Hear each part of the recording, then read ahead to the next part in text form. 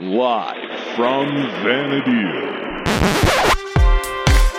Broadcasting live from the North Compound on Elshimo Island in beautiful Vanadil. Limit Break Radio. With your hosts, and Nero. It's the most brutal thing ever. It's so much more black. Kahlo. Don't forget, fair damsel, you've got to have faith in the thief. Sale. Oh my God, we're burning alive! And Gamer. Well, the church store called, and they're running out of you. Welcome to the next level. LimitBreakRadio.com.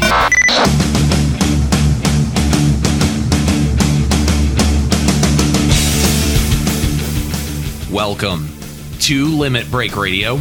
I, of course, am one of your hosts, Nero. Damn you, Omega! And I'm Kahlo, kicking it from the back lines more recently. And I'm Gamer, gaming up, and away. Welcome back, Gamer. It's always good to have you here. Oh, it's always great to be here. Well, we're definitely excited to have you back again. How's your summer been, man? It's been alright. I got my computer fixed finally, so I've been on Final Fantasy a little bit. No. Yeah. No. Lies. He was on his mule. I saw him. Gamer's mule. Mm-hmm. Is that literally the name for your mule? Yep. Is it? It's a Mithra. And actually, I know as much me and Gamer, row and argue and fight every once in a while. Like the fans, I enjoy having you here, Gamer. So you know what? In the interest of everybody, I have a dare for you. All right. Nay, a double dare, my good sir. Double dare. Double dare. Yeah. I dare you to be on 2 consecutive LBR recordings. Ooh, big dare. All right, done. But hang on, actually, wasn't he there for the Square Enix interview? Was he? Yeah. So this technically would be 2. 3 then. 3. Oh, you said 2. No, you have to get a 3-show streak. Keep the streak going. Keep the streak going. Fine. 3. All right, 3. 3 it is. What does he get if he wins? Bragging rights? Oh, come on. You got to give him the streak keeps going. You got to give him something better than that. Keep the streak going. We'll put your face on a t-shirt with a lightning bolt in the background, and it'll say, keep the streak going. Keep the streak going. And then people can buy it. Yeah, I'm sure they would sell 0. It'd sell like hotcakes. Buy it. How fast do hotcakes actually sell? I don't know. Joining us for this episode from the Remora server, we've got Vicky. Vicky, how's it going? Good, thank you. How are you? Oh, pretty good. We're glad to have you here. And of course, the topic of discussion for today's episode is Iron Jar. Iron Jars. Iron Jars. An S on the end, I think. Actually, it's Iron Harrier. We pronounced it wrong for long enough that, why not just Iron Jar? Annie. But look at the spelling. It's there. I know you can't hold us too accountable there. If we start correcting ourselves now, they're going to expect it more. But yes, Iron Harrier is the topic of discussion for today, and we'll get into that in just a little bit. But Vicky, this is your first time on Limit Break Radio, so why don't you tell us a little bit more about yourself? All right. Well, I have been playing Final Fantasy XI since April of 2004, so it's been a little over 5 years. It's been a long time. I feel like I've grown up here in this game.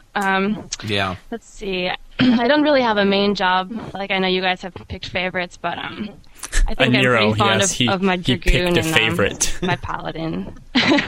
Awesome. So how many 75 jobs do you have leveled in total? 10. 10. Wow. That's a lot.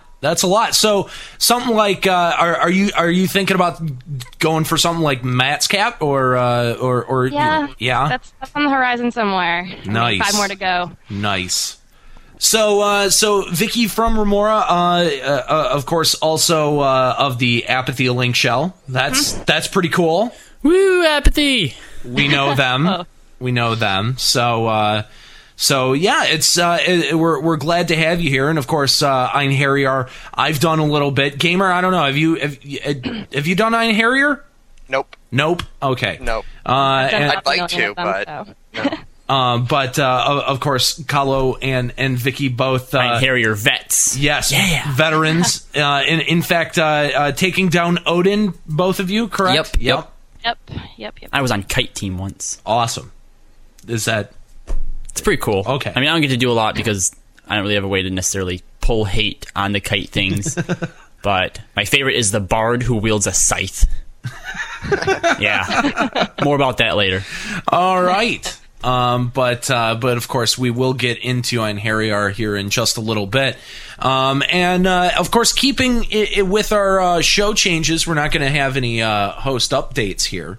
But we do want to give brief mention, of course, the topic of discussion that everyone is buzzing about, the announcement of Final Fantasy XIV.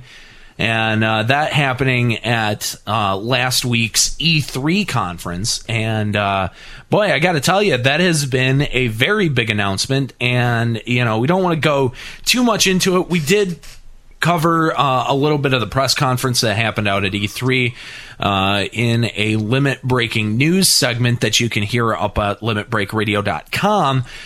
So if you want to hear more Final Fantasy XIV talk, you can definitely check that out. But also, if you check out our forums, we now have a couple of forums dedicated to Final Fantasy XIV discussions. So if you're looking for a place for Final Fantasy XIV discussion, make sure you check out our forums at limitbreakradio.com. But another project that we won't spend too much time here talking about, but we will mention is Eorzepedia. Ors. But you can check that out. It's a big collaborative effort with a lot of different websites. And you can, of course, check that out at EORZEA, Pedia, PEDIA.com. That's all one word. And that's another good place for some Final Fantasy XIV discussion. So if you're looking for a couple of places to maybe put your, put your wishes out there for Final Fantasy XIV, or discussions, theories, maybe you found some hidden code in the trailer. I don't know. You can check out Eorzepedia.com, and make sure to check that out. Oh, also, I real quick, I did Pet Food Alpha's 3-year anniversary. So, real quick, we want to say happy 3-year anniversary to Pet Food Alpha. 3 years of excellent podcasting. Check them out, petfoodalpha.com. And just recently, like I said, on their 3-year anniversary show, we talk a little bit of 14 on there. So make sure you check that out over at Pet Food Alpha. More about Eorzepedia on that too. So make sure you check that out. Also, something else that just came down the wire a little bit. What was that? Yesterday that this came out, or 2 days ago? The notice of the July update. Oh yeah, yeah. Now we've been wanting these new Northland zones for quite a while, and some of the screenshots from the banner that they released had some snow in them. That's right. Missions, more campaign, and with the areas, I'm sure we're gonna get the next campaign ranks, which could have our Iron Ram bodies, our Cobra bodies. A lot of people have been really wanting those. So, I don't think we can deal with another letdown. Yeah, like if they don't have them this time, I don't know. Square Enix, the more athletic and in shape of the final, basically the people who own Wii's also they're going to be coming, so you better watch out. But if you do some digging down on YouTube, you can find some of these zones, including the Walk of Echoes, and it looks like Zarkbard in Shadow Realm. You can find some of those DAT files being explored, and those zones are really interesting. I'm definitely looking forward to Walk of Echoes. That seems like a very, very interesting, huge, epic, multifaceted zone that they could use so many different ways. And Rivers of Blood, I mean, come on, that's just cool. Brutal. Yes. So that we have forward, we can look forward to. They said July is when we're going to be looking at that. So we'll be Late July. Late July. So we'll be looking to get all the information we can, and of course, stop by limitbreakradio.com. So our topic for today is Einherjar. And with you guys being the Einherjar vets, Kalo, why don't you guide us into this topic here? All right, Einherjar is a lot of fun. Obviously, when it first came out, a lot of people compared it to Dynamis. You know, it's definitely a large scale event, but on a smaller scale. Think of Dynamis except condensed. Okay, instead of a big, huge area, you have one single big room. And basically, the concept of Einherjar is you go into these testing chambers. There's some type of monsters, like just big waves of them. I'm pretty sure Vicky has the exact numbers that they can be, and it varies from tier to tier. But basically, you go in, you have to wipe out these waves of monsters, and then at the end, you get to fight the Mega Boss. And as long as you survive all the way through to the Mega Boss, then you win. You get to open an armory crate at the end, and you use this system to advance to Odin. And you get the drops out of a chest, so TH, unfortunately, doesn't play any kind of role except for Odin. Okay. Well, cool. So taking a look at the topic then, now, there are some rewards for just going and participating in Einherjar.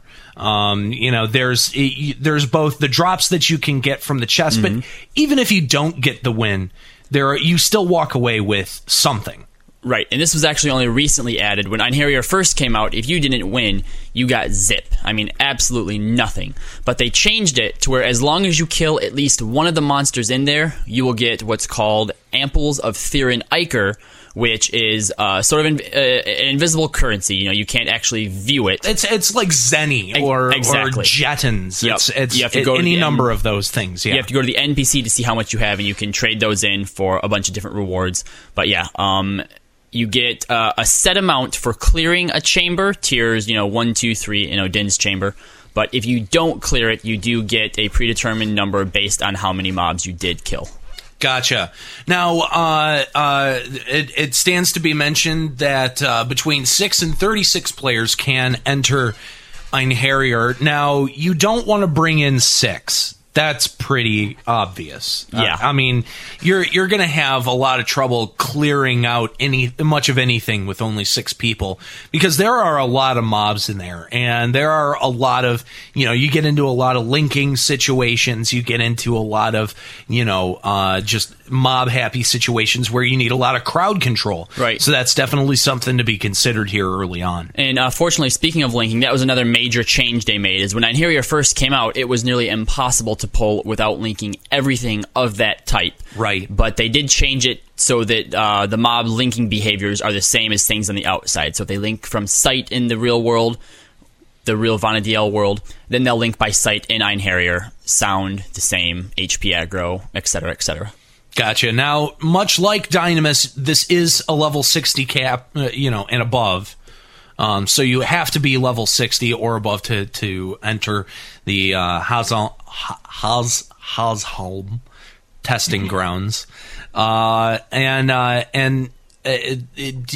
mentioned about the smoldering lamp. Did you yes, talk about the smoldering lamp is similar to what the timeless hourglass is. One person has to buy the smoldering lamp from which NPC? Kalusha and Nashmau. Okay. And they cost 180,000 gil. Mm-hmm. So then when you trade that to the Hasholm testing grounds, obviously I've never done it, but the leader would trade it to that, pick all the settings as if you're going into Dynamis, and then the same way that you split up the timeless hourglass, you would hand it out to your leaders hand it out to the party, and everyone enters. And your time starts from the second that you trade the hourglass. So it is very imperative and very important that you get the glass handed out and you go in as soon as possible. Yeah. And unlike Dynamis, once you pull the first mob, no one can enter after that. Yep. And also a couple of notes here that it says player must be able to receive sanction in order to participate And players also require a cutscene from Kalusha before being able to purchase a lamp or spend Therian Ichor on items. So there is just a very brief cutscene that you get from the NPC, in which you get the hourglass itself. So that's definitely important to note. So moving on into reservations and entry. So is it much like Dynamis where you have to set up reservations, or can you go anytime? I'm pretty sure you just pop up a lamp, grab a lamp, then go and enter. I've never been the one who does the entry, so maybe Vicky can clear that. Yeah. But unlike Dynamis, only a certain amount of people can, be in, say, stand area at once. I think you can only support up to 3 link shells before it's closed off. I'm not exactly sure what the rules are, but since there are 3 different tiers in Einherjar and it's only a half an hour, you usually don't run into scheduling conflicts and such. Right. Basically what happens is you'll get the smoldering lamp from the NPC. You head over to Hazalm Testing Grounds once everyone is gathered and ready. You trade the smoldering lamp to the entry gate, and you will get back another item called a glowing lamp, which you then split up similar to the perpetual hourglass in Dynamis. Now, at this point, once you have the glowing lamp, is when your reservation is started, and it only lasts for 30 minutes. If fewer than 6 people occupy the area 10 minutes after the reservation is made, the reservation will be automatically canceled regardless of the time remaining on the lamp. At this point, the glowing lamp will become void and players will not be allowed to re-entry with it. A reservation's time limit can also be viewed in the glowing lamp's help window, and if another party already occupies the selected chamber, the smoldering lamp will not light, and players can either select another chamber or wait for the one they choose to open. Yeah, so as far as entry and going in, it's all pretty simple. If you've done Dynamis, it's the same. You just want to definitely make sure everyone's paying attention, get things down pat, so that once you do trade the smoldering lamp for the glowing lamp, you're getting everyone in as quickly as possible, so you're not wasting any time. Okay, so that's we've spent a little bit of time just talking about how to get in. So now once you're in, what kind of battle situation are we going to be looking at here? Well, depending on the tier that you choose, there'll be different amounts of monsters. Like if you choose tier 1, there's only going to be like 1 or 2 waves and then the boss. But with tier 3, there'll be a lot more, and the bosses are a lot more difficult. You only have 30 minutes, and unlike in Dynamis, how you can get those statues that extend your time limit, you cannot extend this time limit at all. Yeah. Yeah. To complete the mission, even if you defeat the boss, you don't win unless you defeat every monster in the room. So that's a bit different than Dynamis, how you can just skip what you don't want to kill. You have to kill everything in Einherjar to win. And once you defeat all of the monsters, you get a key item for the area that you're in. It's a feather corresponding to the area that you are in. Mm-hmm. And and then when you drop your lamp, you get your Therian Ichor. Unlike in Dynamis, where there's just usually one mob and then you pull it and the other ones pop, everything is already up in Einherjar. So let's say you're entering a tier 1 zone. When you all come in, your entire link shell will have spawned into one corner of the room. And, right. and we say room, but it's actually a very vast, huge, it's just open a big area. Yeah, it's just a big circle. Yep. And out in the middle is, in the tier 1, you're going to be able to see the boss always. He's always going to be up, sitting there in the middle. He does not move or roam around. And then all the small monsters, for example, let's say there's leeches, they'll all be out in the middle, bouncing around and stuff. But while it's important to note that the notorious monster doesn't move, it can still aggro. Yes, it can still aggro. Yeah. Mm-hmm. And all tiers are the same. You're going to come in, there's going to be the monsters jumping and hopping all around.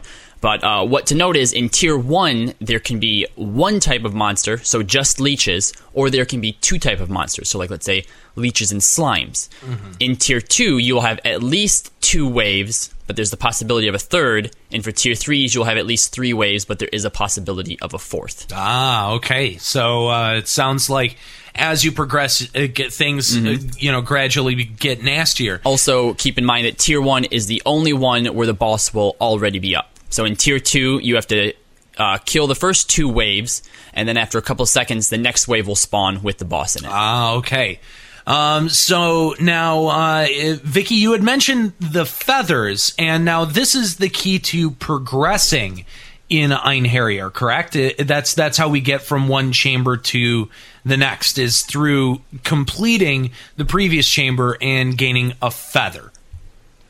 That's how it used to be, but I'm pretty sure now you can enter the chamber in any order as long as the person placing the reservation has the feather from the tier before. Right. Yeah, they did make that important change a couple of months back, and that's since that time, that's when Einherjar really took off and started to become an event that more and more people did. You didn't have to keep a static for it, and if somebody missed out on getting a feather, they weren't totally left out of the loop either. Right. The way it works now, in order to enter Odin's chamber, a single person has to have all 9 feathers. Mm-hmm.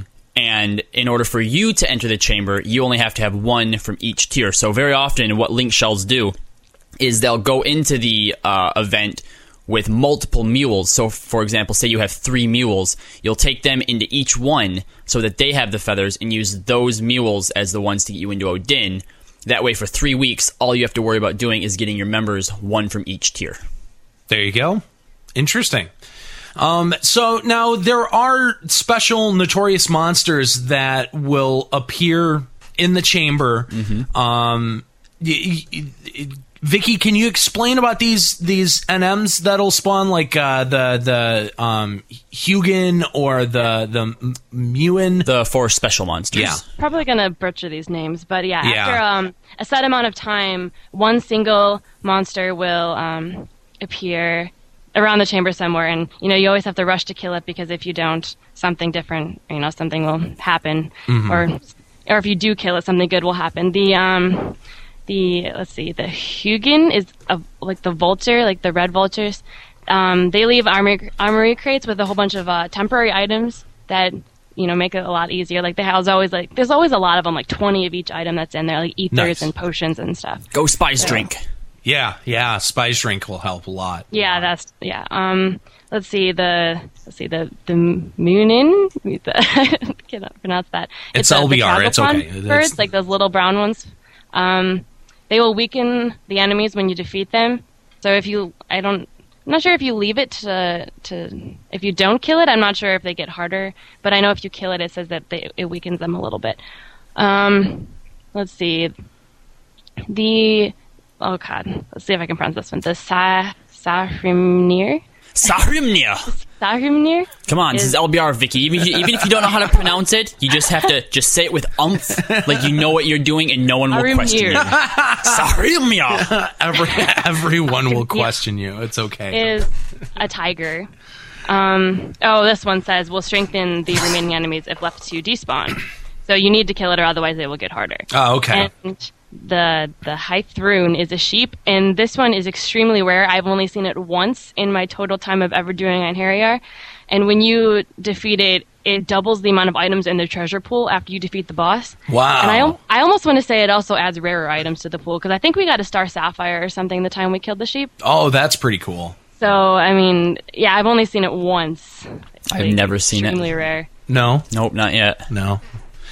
Well, interesting. And that's definitely an important element, because, if you miss a Sahrimnir, is that how you? Yeah. Okay. All right. Good. That could be the make or break between winning or losing a run. So definitely important to watch for these NMs.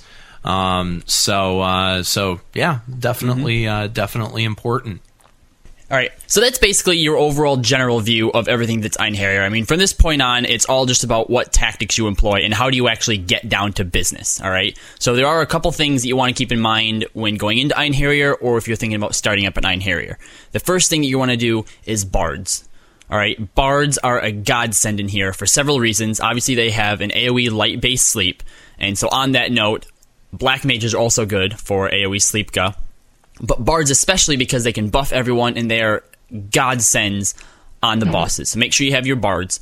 Blue mages with headbutt stun are another absolute nearly necessity. Having them for certain things like slimes that have those horrible AoEs or Taurus who can doom your tanks. You just want blue mages that are spamming headbutt. So you're going to break up your alliance, similar to a fashion that you would in Dynamis and whatnot. Everyone's going to stay in that corner you spawn in. And your pullers are usually going to be paladins, just because, they can take the most damage and whatnot, but it doesn't always need to be so. We've had dragoons pull. You're going to want your pullers to actually disband from their party and pull solo. So if they take too many mobs, too many links, they can just die. And since it's alliance hate, no one will wipe. So from that point, you go out and you have your paladins pull the mobs in, flash, range, whatever it is they use. And when they come back, everybody starts sleeping everything. Have a tank order. Usually warriors, all right, instead of paladins. So let's say, you have your tanks in the order, a Nero has a warrior, I have a warrior, and Vicky has a warrior. So that would be our tank order. Everybody would assist a Nero unless he dies. Then they go to assisting Kahlo, and then Vicky, and so on. And you just move from mob to mob, taking them down as you go, and just keep a steady pull incoming. Just continue that until you have all the mobs down. If it's a tier 1, the boss is next. If it's a tier 2, you're going to want to make sure everyone stays in the corner so when things repop, they don't pop on top of you. Now, obviously, based on what monsters you have, some tactics are probably going to change slightly, but we'll go over that later. When you get to the boss, this is where something called a bard rotation comes into play. Now, who knows what a bard rotation is? I hope Vicky's raising her hand. They've ever done a Shadow Lord? I don't know. I mean, the Dynamis Lord? Sorry. Yes, it's Dynamis. very similar to Dynamis Lord. You can have everybody gather around one person so that nobody misses. Doesn't get hit with songs. All your bards are going to 2-hour.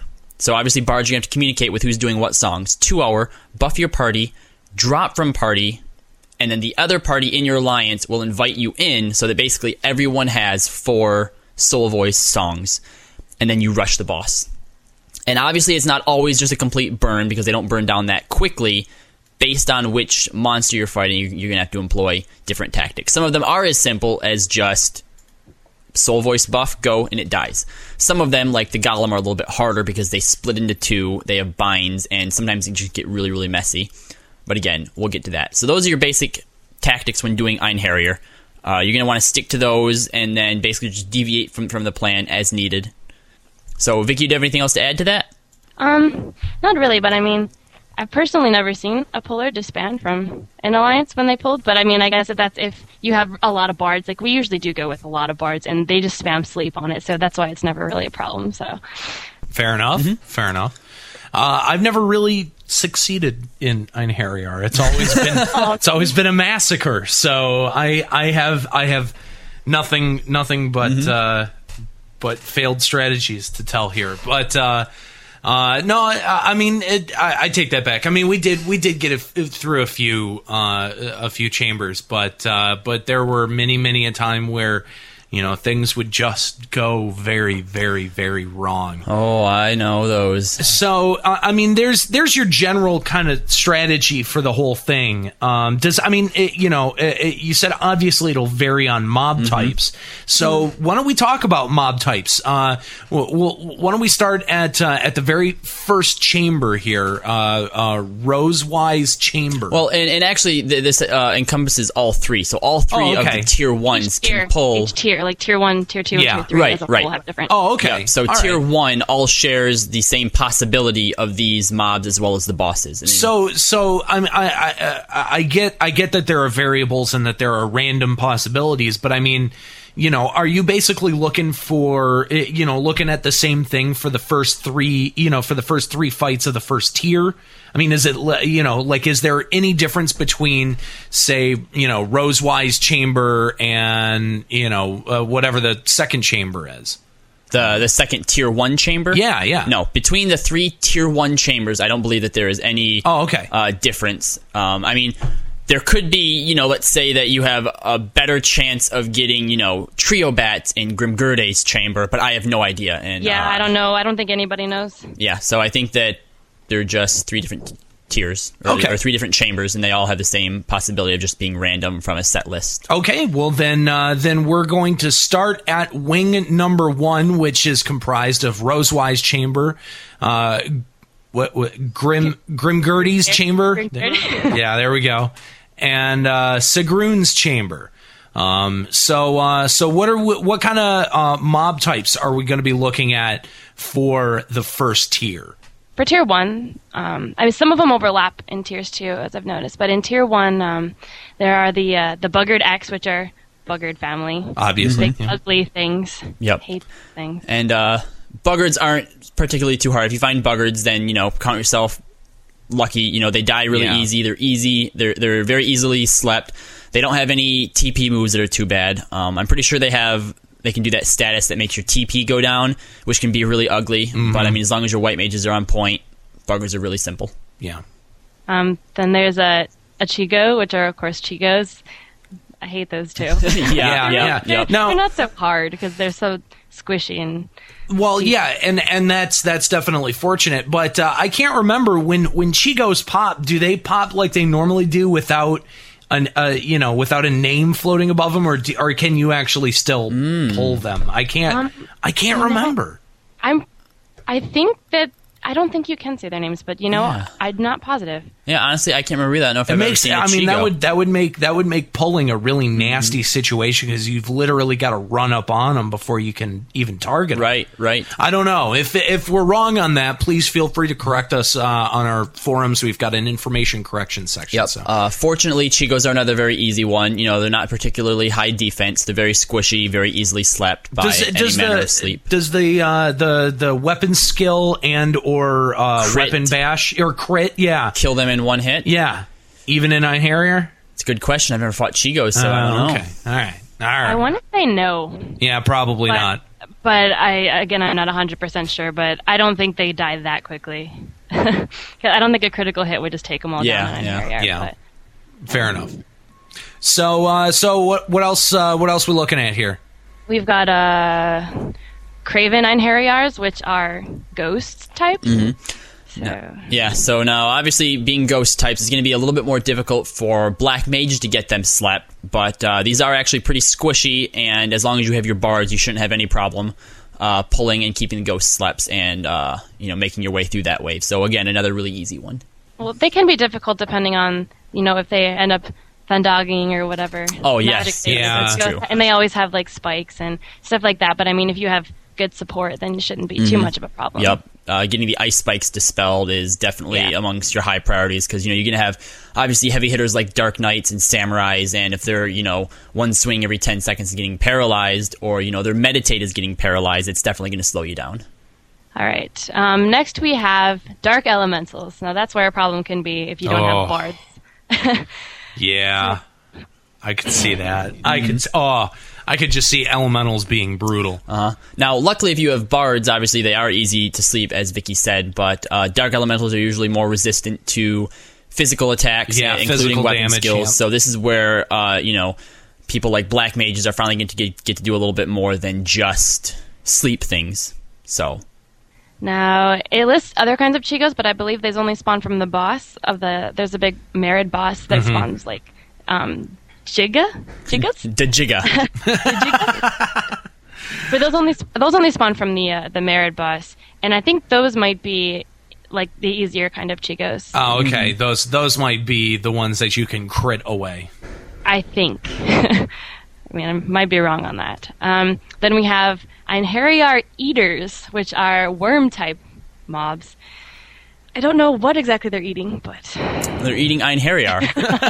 Yeah. Now the worms are obviously a bit tougher for the fact that you can't actually pull worms back to the center. So you have to be a little bit more careful with that. If you get them on tier 1s, usually you can try and clear out what you can without aggroing the boss. But I've seen that happen before. Yeah, exactly. The boss with the worms. Yeah. A lot, actually. So if it's a tier 1, since these can't actually be pulled, sometimes what some groups will do is just have your bards 2-hour and pull the boss first, kill the boss, and then just go around and clean up the worms. I'm pretty sure that we had worms once on, I forget which tier it was, but it wasn't a tier 1.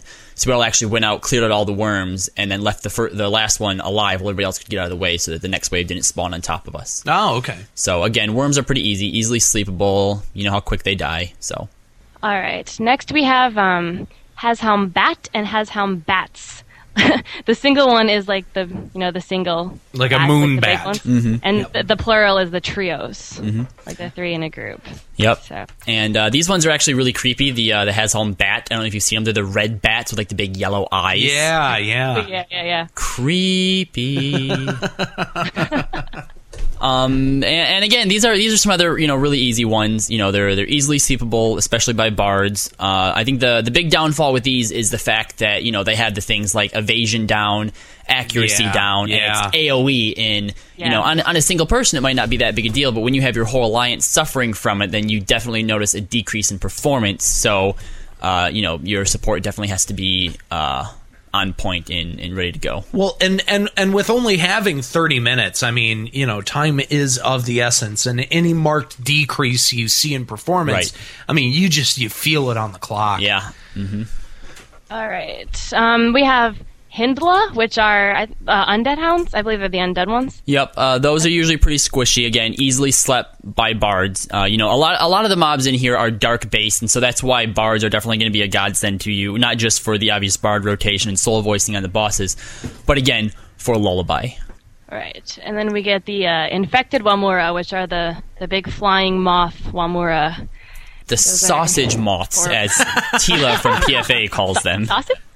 Giant sausage moths. Yeah. Yep. Yeah, and now obviously Wamura are a pain in the ass for the obvious reasons, not just in here, but when you find Wamura everywhere. You cannot put debuffs on them because they use that exuviation, and based on how many debuffs they have, that's how much they heal themselves for. So, red mages, your slows, your paralyzed, dias and bios and stuff like that, you're not going to want to put on them at all.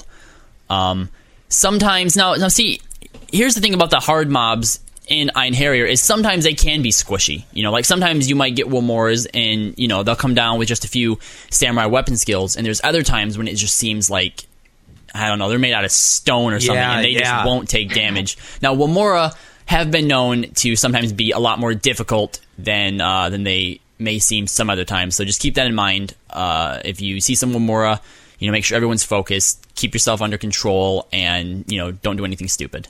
Fair enough. All right. We have Logis, which are bomb types. I've seen many Einherjar gone bad because of the bombs. I mean, self-destructing all over the place. Yeah. Yep. Yeah. And this is especially low-man ones. If you don't have high numbers, this can get difficult. Yeah, and this is definitely where your Dark Knights, Black mages, and especially Blue mages come in handy. Usually the leaders will just tell you to spam your stuns at will as quick as you can. So, other than that, bombs, can sleep pretty easily. So as long as you keep the self-destructs under control, then you shouldn't have too much of a problem. All right. Nickers? Nicker. Those are the doomed mobs, which I believe are like the flesh, the rotten flesh. The giant lump of flesh. Yeah. Gross. I don't think I've seen too many problems with these. No, those are usually extremely squishy. I mean, I'm not even sure if they have any TP moves that you really have to worry about, but they die so quick, it's not really that big of a deal. We have rotting huskarls, the skeletons. We have warrior types and black mage types. These suck. Yes. The AoE drain, especially if you do have high numbers. I mean, that really kind of puts it in the skeleton's favor right there. Yes, this is definitely probably one of Einherjar's most notorious mobs because of their AoE drain that they have. The fact that, only hand-to-hand is what they're really weak to, so everybody else... I mean, and usually monks are really good, and a lot of people bring a lot of monks specifically for the fact that you could get skeletons. So, if you have a lot of monks, count yourself lucky. It'll be a little bit easier, but do not take these things lightly at all. Obviously, your bards are going to be your main sleepers here, but rotting huskarls have definitely been the end to many an Einherjar run. That's probably one of the biggest ones that you shouldn't link, because if you link all of those, that's really difficult. Yeah, absolutely. No, couldn't you just use a bunch of paladins with, like, stabs and clubs? Paladins can't do damage anyway. Yeah, see. Yeah, they can. Well, see, that's the thing about Iron Harrier, though. You don't want to say, well, we could get skeletons, so let's bring something that's super awesome against skeletons, because then when you don't get them, then it's like, well, now you just have a bunch of paladins with clubs, and you have to kill, Well, you need paladins elementals. I don't know. It might be a good idea to just have them keep clubs in their Mog satchel. Well, we have the Mog satchel now. Exactly. Yeah. All right, the last possible monster for Tier 1 is the sea monks, like the big kraken-type mobs. What are they called? I'm going to butcher this name.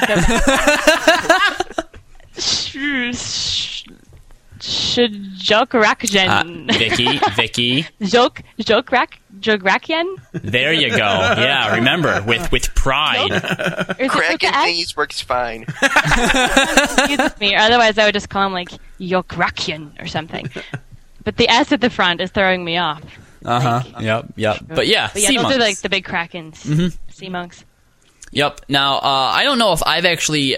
I think maybe I've had to fight sea monks once. Now, obviously, when you think of sea monks, you don't think of it being too bad. But obviously, you think of Charby, and his AOE can really wreak some havoc. With the whole less is more thing. But these things are obviously a lot weaker than Charby. But their AOE can still get pretty nasty. So I mean, as a melee, if you start to get low on health, back off until the mage gets you topped off. Don't do anything stupid. And really, that actually kind of goes for all of Iron Harrier, not just for sea monks. But if you're a melee and your health is low and you haven't got a cure yet, don't just sit there and keep whacking away, especially if it's something like sea monks or skeletons, which can take large chunks with their AoE, in an instant. Yeah. So, play it smart, watch for AoEs, watch your health, and sea monks shouldn't be something that takes your whole alliance down.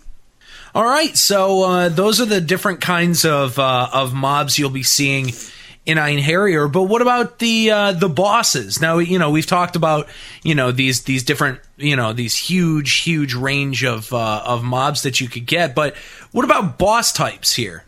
Oh, the bosses. There are 6 possible bosses for Tier 1. The first one I have here is Hackenmon, or Hawkinmon. It's like a Pokemon.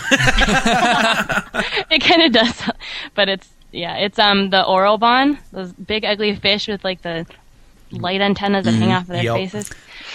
I would like to preface really quick before we get any further into Hawkinmon here. The bosses. This is what I like to call this phase of Iron Harrier, the balls to the walls phase. All right, hence dubbed by a good friend of ours, Ninja Fox. Whenever he comes warrior, he always exclaimed as we're running in shout, "Balls to the walls" in capital letters, and then he dies about 5 seconds later. Every time, no fail. The only time he doesn't die is when he doesn't shout it. That's funny. So, right, you just got done wiping out all the monsters. Everyone gathers together. Hopefully, to make this easier on yourself, you do a bard rotation for, Soul Voice. Hopefully you have at least one thief. Obviously, Treasure Hunter doesn't necessarily affect these drops, but Feint is absolutely amazing. So, yes, this is at the point where you go balls to the walls. And if you have Hawkinmon, here are the things that you are going to be looking out for, or here's the stuff that you can expect. Is this why your guy dies draw in?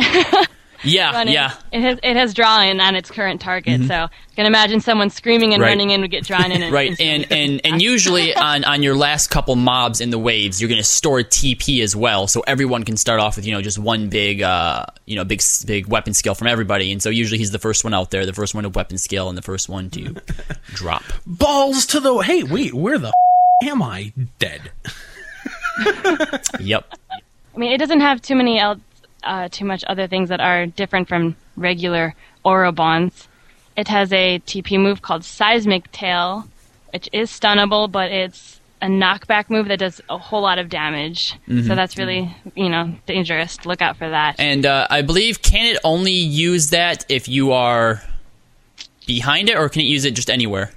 I'm not sure. I mean, it's a tail. It uses it with its tail, so right. I'd assume. No, actually, I think that it does. It can use it anytime, but what really makes it dangerous is that when it uses a TP move, it uses it 3 times in a row.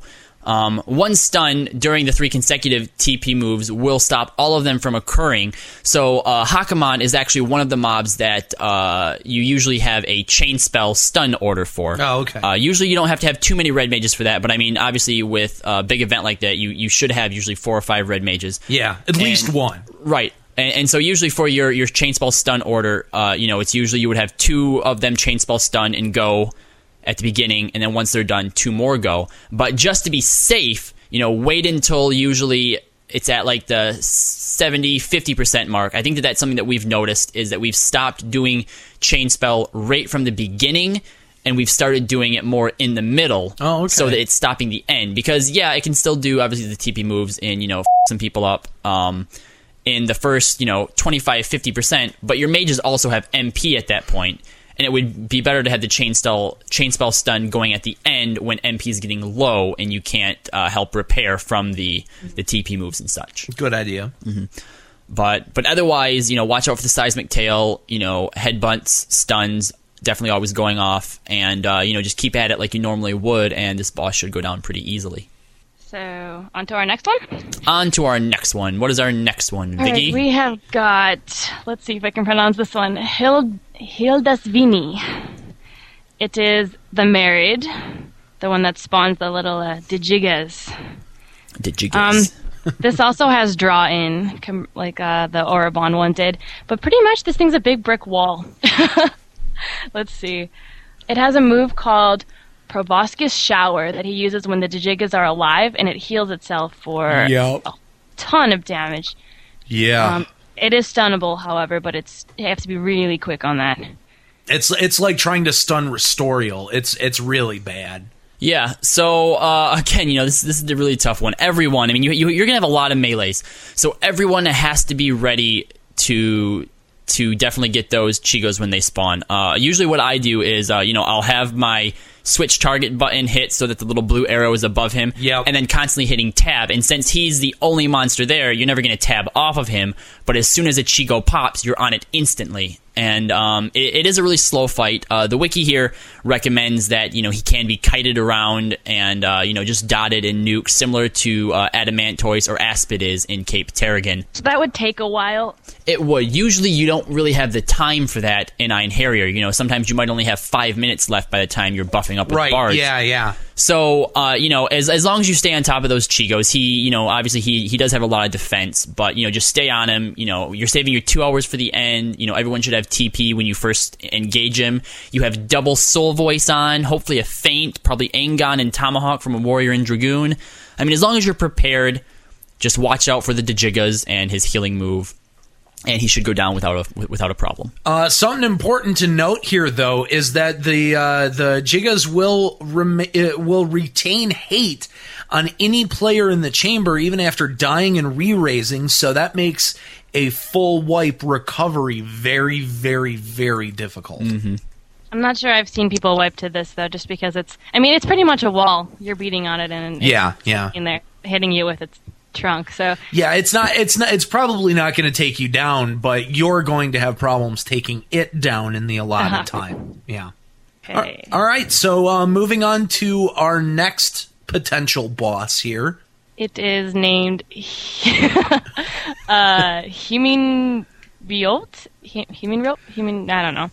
Oh, come on, Vicky. Say it with conviction, like you know what you're talking about. Himinriot. Stop shouting! I'm not shouting, I'm pronouncing. That's how you pronounce. Himinriot. There you go, good.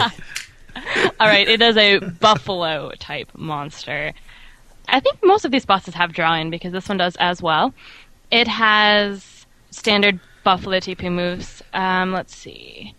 It has a snort-like attack that is different than the snort that regular buffaloes use. It doesn't show up in your log exactly, other than it just hits everyone at the same time.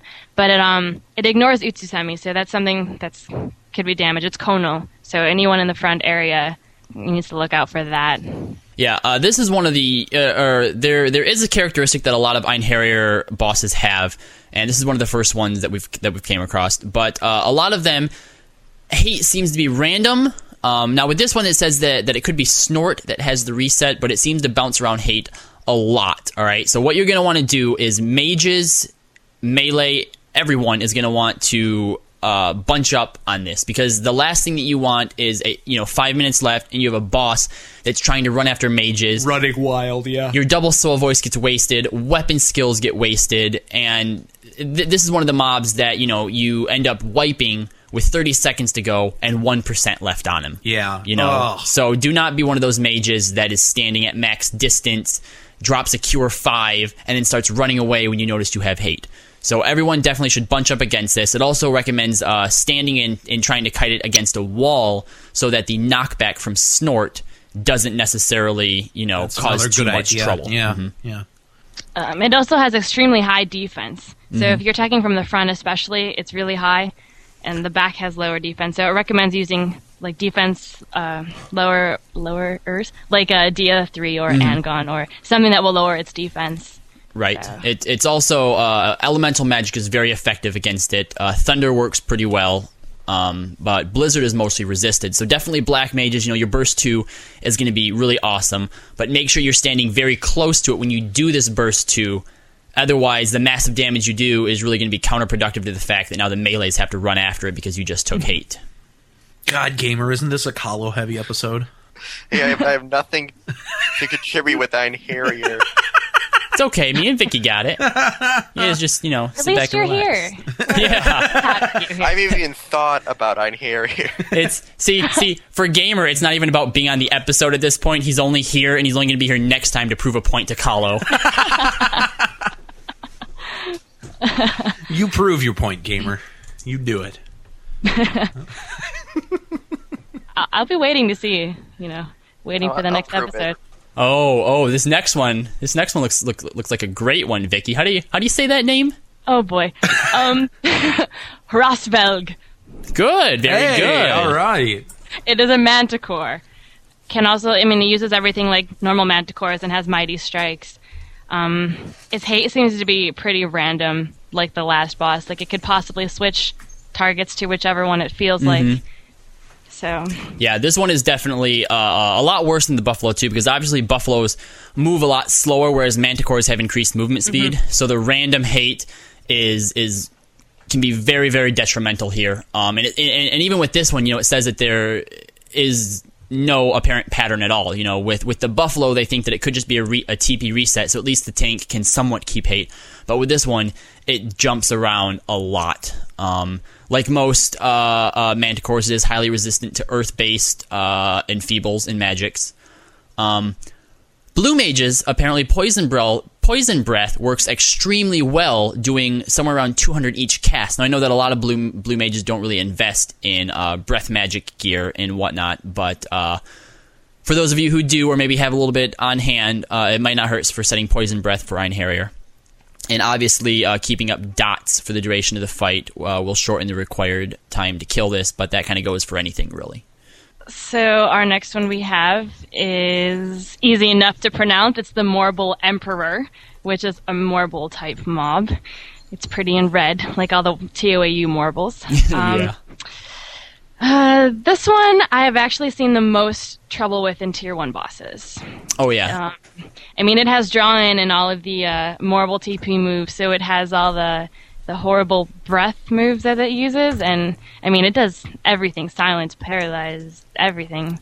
Yep. It can go really wrong really quickly if you're not prepared. This is another boss that you might want to think about using your Chain Spell Stun Order on. Also, another thing to watch out for is this is one of the mobs that you're going to want to actually cancel all of your buffs on before going in, or at least for your tanks, because it has a TP move called Vampiric Root, which will absorb all buffs from targets. So, absorbing all the buffs from a paladin, for example, can make it a very, very difficult enemy to kill unless they're dispelled very quickly. Vampiric Roots can, however, be blocked by Utsut Semi, so you're going to want your tanks to be very careful when going in after this boss. Now, actually, this being one of the more difficult ones to attack, it can also, depending on how it goes, be very easy to defeat as well. Unfortunately I wasn't privy to this, but I've heard of a Dark Knight using, fully buffing up, Soul Voice, blood weapon, last resort, and then the thing uses vampiric roots on him, steals all of that, and then every successive hit that he hits the Dark Knight with takes away 10% of its HP. Ooh. Yeah. Never seen that. So sending in a couple Dark Knights like that, if the vampiric root's quick enough, this thing could just end up beating itself into the ground. Sounds like a pretty good strategy, actually. Mm-hmm. That seems to be all for that one. And there is one more possible boss for Tier 1. It is called Nihus, and it is a Wyver type. Yes, the Weave Rays. Woo. I've seen this one more than any other one. I see this boss a lot. Yep, and it's not so much. I mean, obviously it's difficult, but it's not the same type of difficult to where it can wipe your party really quick. More so that it just takes a lot longer to kill. Obviously, Wyveries have very high defense. It does have a hate reset called Batterhorn, and the big thing to watch out for though is Crippling Slam, which is a massive AoE damage with a very potent paralyze effect. But Nihus only seems to use it when he's below 30%. So obviously this is another good fight to save your 2 hours for, save your TP for. It says that magic damage is reduced by 35%, and apparently attacking from the rear causes him to cast Paralaga. Okay. Fun. I would still be back there, regardless. Seems like, if you think about that, that seems kind of awkward. It does. Yeah. You hit it from its butt and it just casts Paralyze on you. I mean, I wonder what it does. Yep. So I mean, not too much to watch out for. Just do your normal stuff. Keep whacking away at it. Since it also has the standard TP moves that Wyvers have, there is the one move that gives it both haste and a very high, I don't know if it's defense or attack bonus, but that's something that you're going to want to get dispelled ASAP. So definitely just stay on it, and this is actually one of the safer ones, albeit longer fights. Yep. All right, and that's going to take us through the first wing of Einherjar. So why don't we take a look at our second wing? This is another. It consists of another 3 chambers, and again, much like the first wing, all 3 are about the same when it comes to your, the structure of the wing.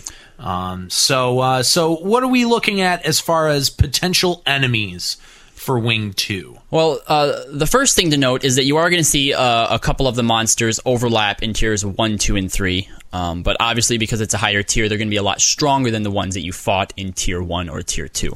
Gotcha. Okay. Ooh, this first one, you know who it reminds me of? What? Juxta. Why? Well, first of all, the monster is Battle Mites, and those are the Diremite mobs. Oh, yeah, and he hates He Diremite. hates those so much. Yeah. Fortunately, though, Diremites are extremely weak, extremely squishy. I don't think they have any TP moves that you really have to worry about. If you get Diremites, count yourself lucky, because they will go down extremely quick.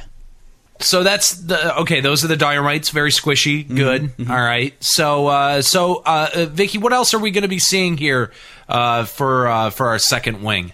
The next ones are called Corrupt Einherjars, and they are Taurus type mobs. Yeah, those are the big, nasty. Like the ones that you see in like the COP, like the Sacrarium or the Riverine areas, or no, the Sacrarium. Yep. Aqueducts. The aqueducts. That's what I was thinking of. Yes. I don't know much about these actually. Well, they're actually a lot squishier than you would imagine. They don't have very high defense, but obviously the big thing to watch out for here, and obviously to have Holy Waters for, is Doom. Yeah. Because these can obviously take your tank down very quick, and if you only have a 3 or 4 tank lineup and they're all being doomed and you're not quick enough to take away their doom status, then your tank's down and out for 5 minutes. Right. They do have that AoE tail swish or whatever, where they kind of like just spin around and do a lot of stuff, so that can be some bad AoE damage. But if you're a melee and you're low on HP, just back away for a moment till you get topped off, and have your Holy Waters ready for Doom, and as long as you're prepared for that, Taurus are very, very easy. All right, then we have the Craven Einherjar. Those are the ghosts from the. They're also in the. They're also in tier 1. Yeah. Yeah. So- These are the blue ones, the blue ghosts. The boots. Yeah. Oh yeah, the boot type. Okay, so it's the same except for they are the blue ones with like the red marking Yep. on their Yep. head. Yep. Yeah. Again, these are pretty squishy. Obviously, they have normal boot type stuff. They can still do like Sleepgas and Thundagas. So, stunners.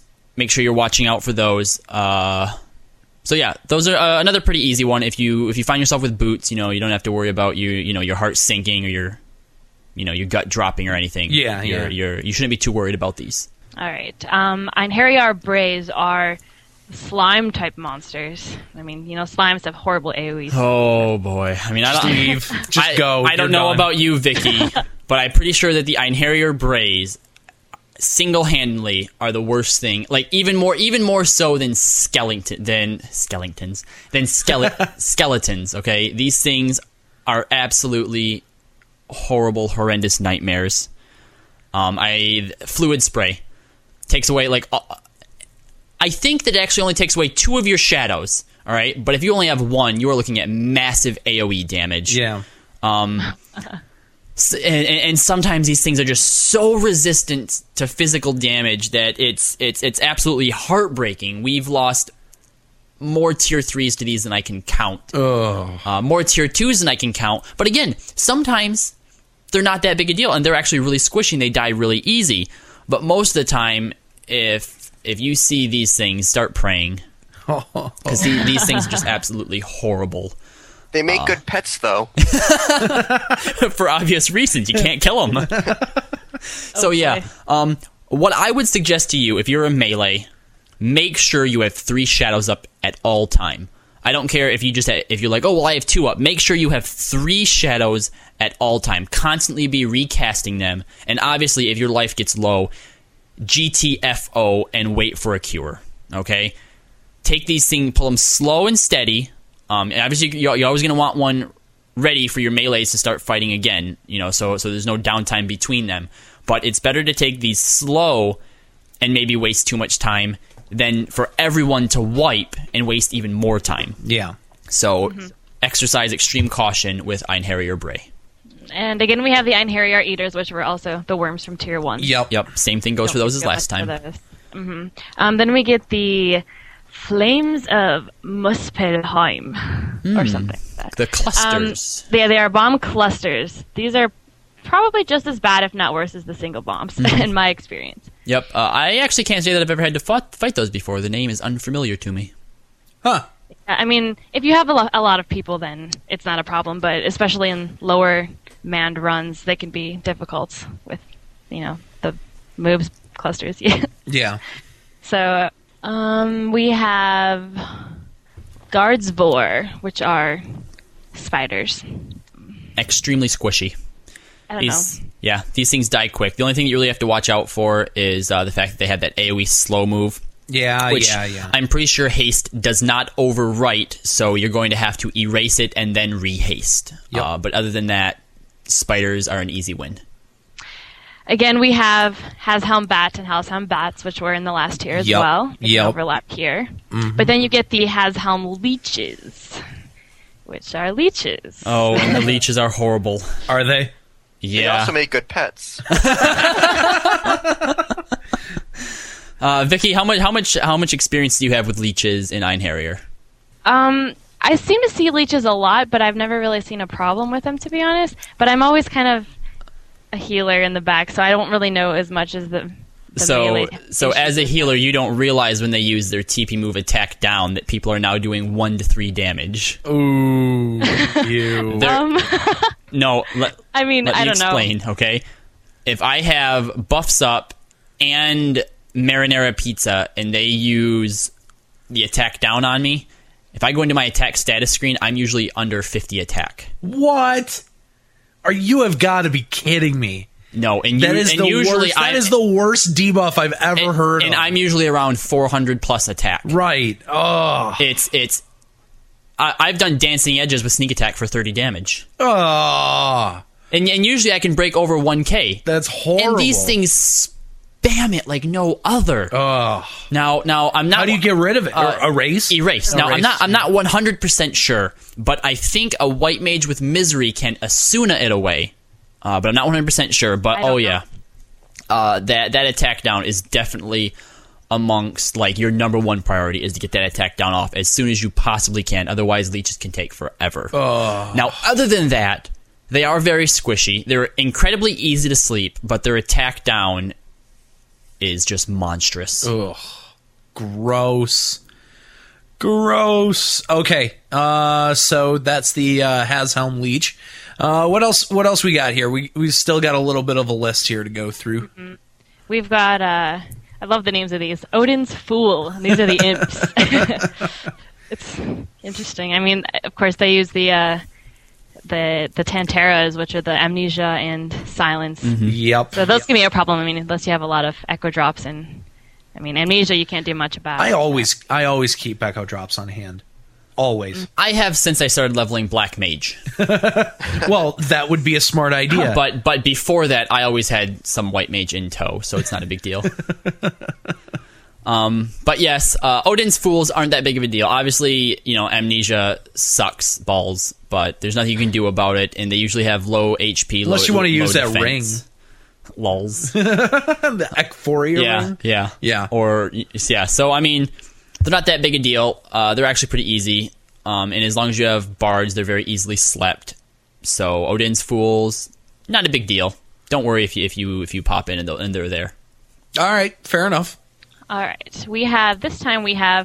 They are again called Ratting Huskarls. However, they are the Dragwar type skeletons, so they're like the TOAU style skeletons. Yeah. And they are Dark Knights. Same problems still come along with them, though. The AoE Blood Saber, I think it's called. Yeah. Obviously, and we also didn't mention it with the last one, but skeletons also have the blinding move. That's AoE. Oh, yeah, that's really right. bad. Yeah, so yeah. Erases, Isuna, eye drops. Make sure you have all of those ready. Also, another big thing that a lot of people are big on in Einherjar Shells is making sure you have poison pots for Rotting Husk Girls. For AoE sleep. For Odin's Fools as well. Yeah. Yes, yep. Good idea. All right. The Ormer?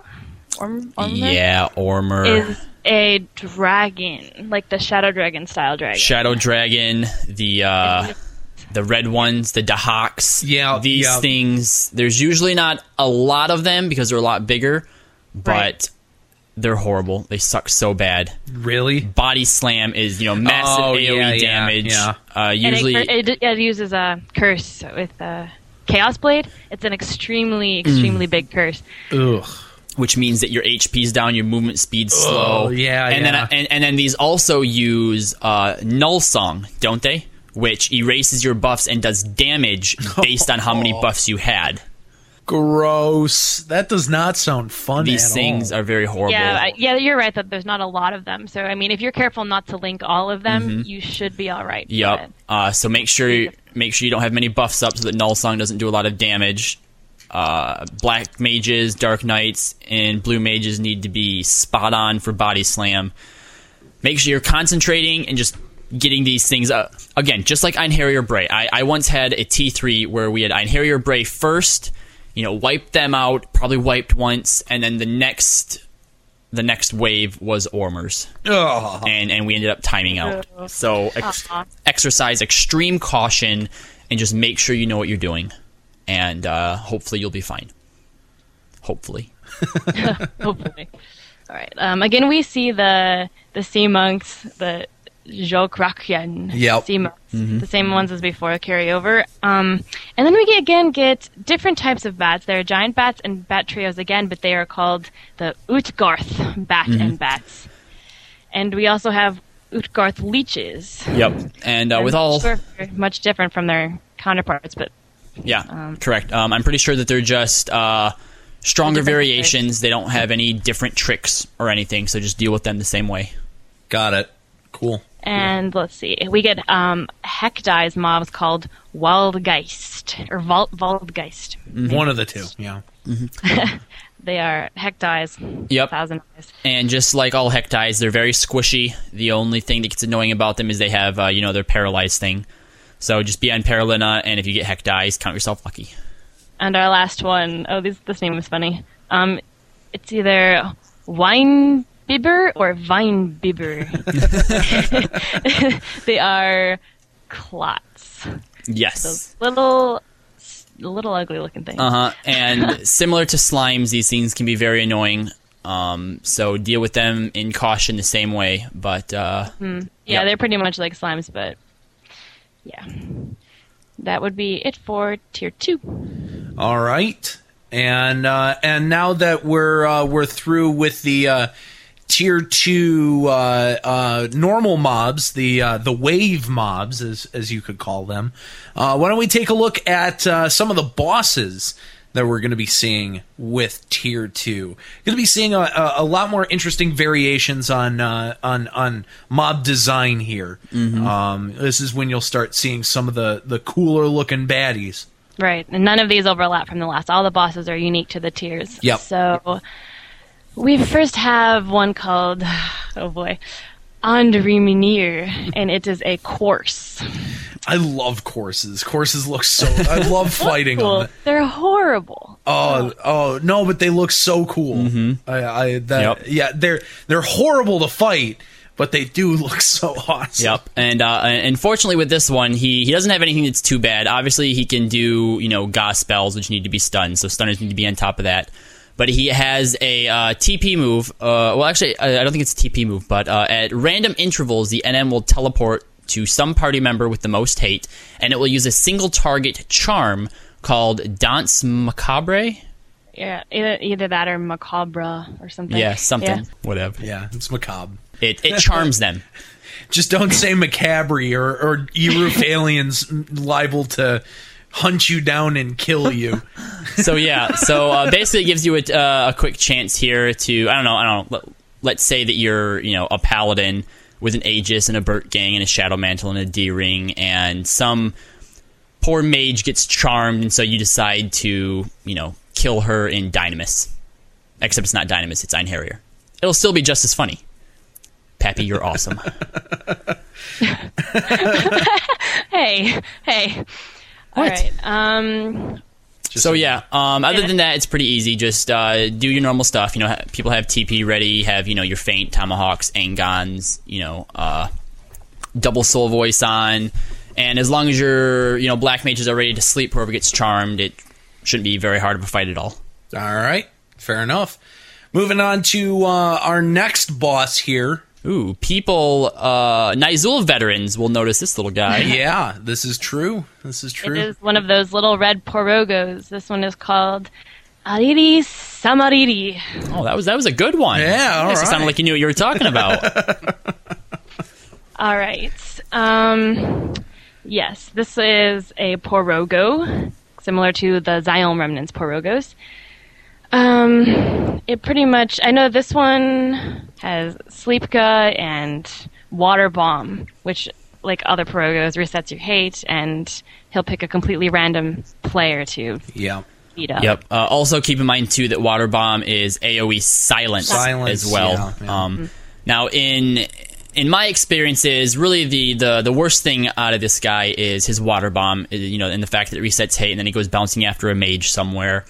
He likes to kite. That's how I see it, because he's constantly doing Water Bomb, then running after a mage, so your melees are running after him, and it's like he's kiting you everywhere. That pretty much is what it is. Yeah. Fortunately, he does stop on occasion, to cast Tier 3 Gauss spells, Sleepka, on a very regular basis, so make sure you're on him with stuns, which he does build resistance to, so keep that in mind. Ew. This usually isn't a horrible fight. Now, it can go bad very easily, but usually it's just annoying in the fact that you seem to be chasing him around a lot. Fair enough. Now, this guy also has Charm, correct? Yes, Porogos And have... it turns you into a frog. Mm-hmm. Now, I'm pretty sure he doesn't have AoE Charm, though. He doesn't have the AoE Charm No, like, I believe it's just like in single. Selvage. Oh, okay. Yeah. All right. I was going to say, do we need to alternate who we're tossing at the frog? No, okay. All right. So it's only just a single target charm. Yep. Okay. Cool. I hate mobs that charm. You get one Yeah. person in your link shell who will find it funny to Thundaga you. Moving on. Yeah. We have... Let's see. Oh, I lost. Soulflare. Oh, we have Balaran. Everyone's heard of Balaran from the storyline. Yes, He of course. is a fallen person, and it's become a fallen blue mage, right? Becomes soul flayers. Mm-hmm. And he looks really cool. He doesn't look like a normal soul flayer. He's like a special NM. He has the normal soul flayer type moves, such as his immortal shield, which gives him a shield from magic. Enfeebles will still work, however, and reprobation, which gets rid of all your buffs, including food. Oh, gross. Most dispel moves don't take away food, but this does. And he has his Ga 3 spells. Yes, his tier 3 Ga spells. So, keep up on stun. That's important. Also for Balrun, since he is a soul flayer, the biggest TP move you're going to want to watch out for is Tribulation, which is an AoE bio move, which is 30 HP a tick. Ew. That absolutely 100% has to be a top priority for mages to remove from anybody, because along with the fact that he's spamming Ga moves and stuff, that can wipe you out extremely quickly. But yeah, interesting that you get to face Balrun inside of Einherjar.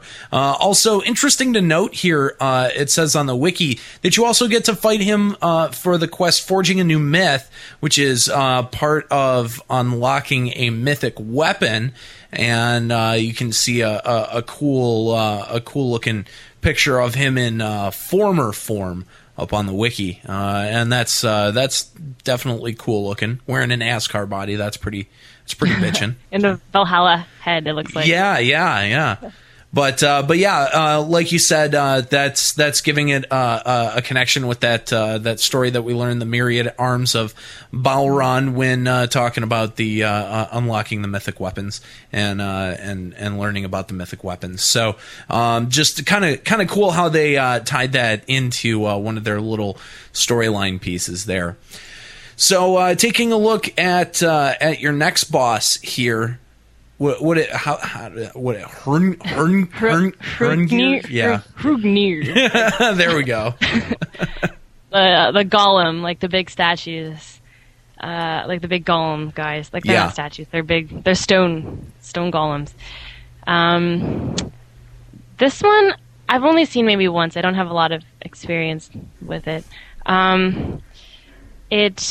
It can split itself into two versions of itself, similar to the dragons and Dynamis Zarkabard, Yin and Yang. Mm-hmm. They need to be destroyed at the same time. Right, they need to be... Otherwise they will resummon each other or raise each other or something like that. Yep. So that's what this guy does. Yep, they need to be Romeo and Julieted.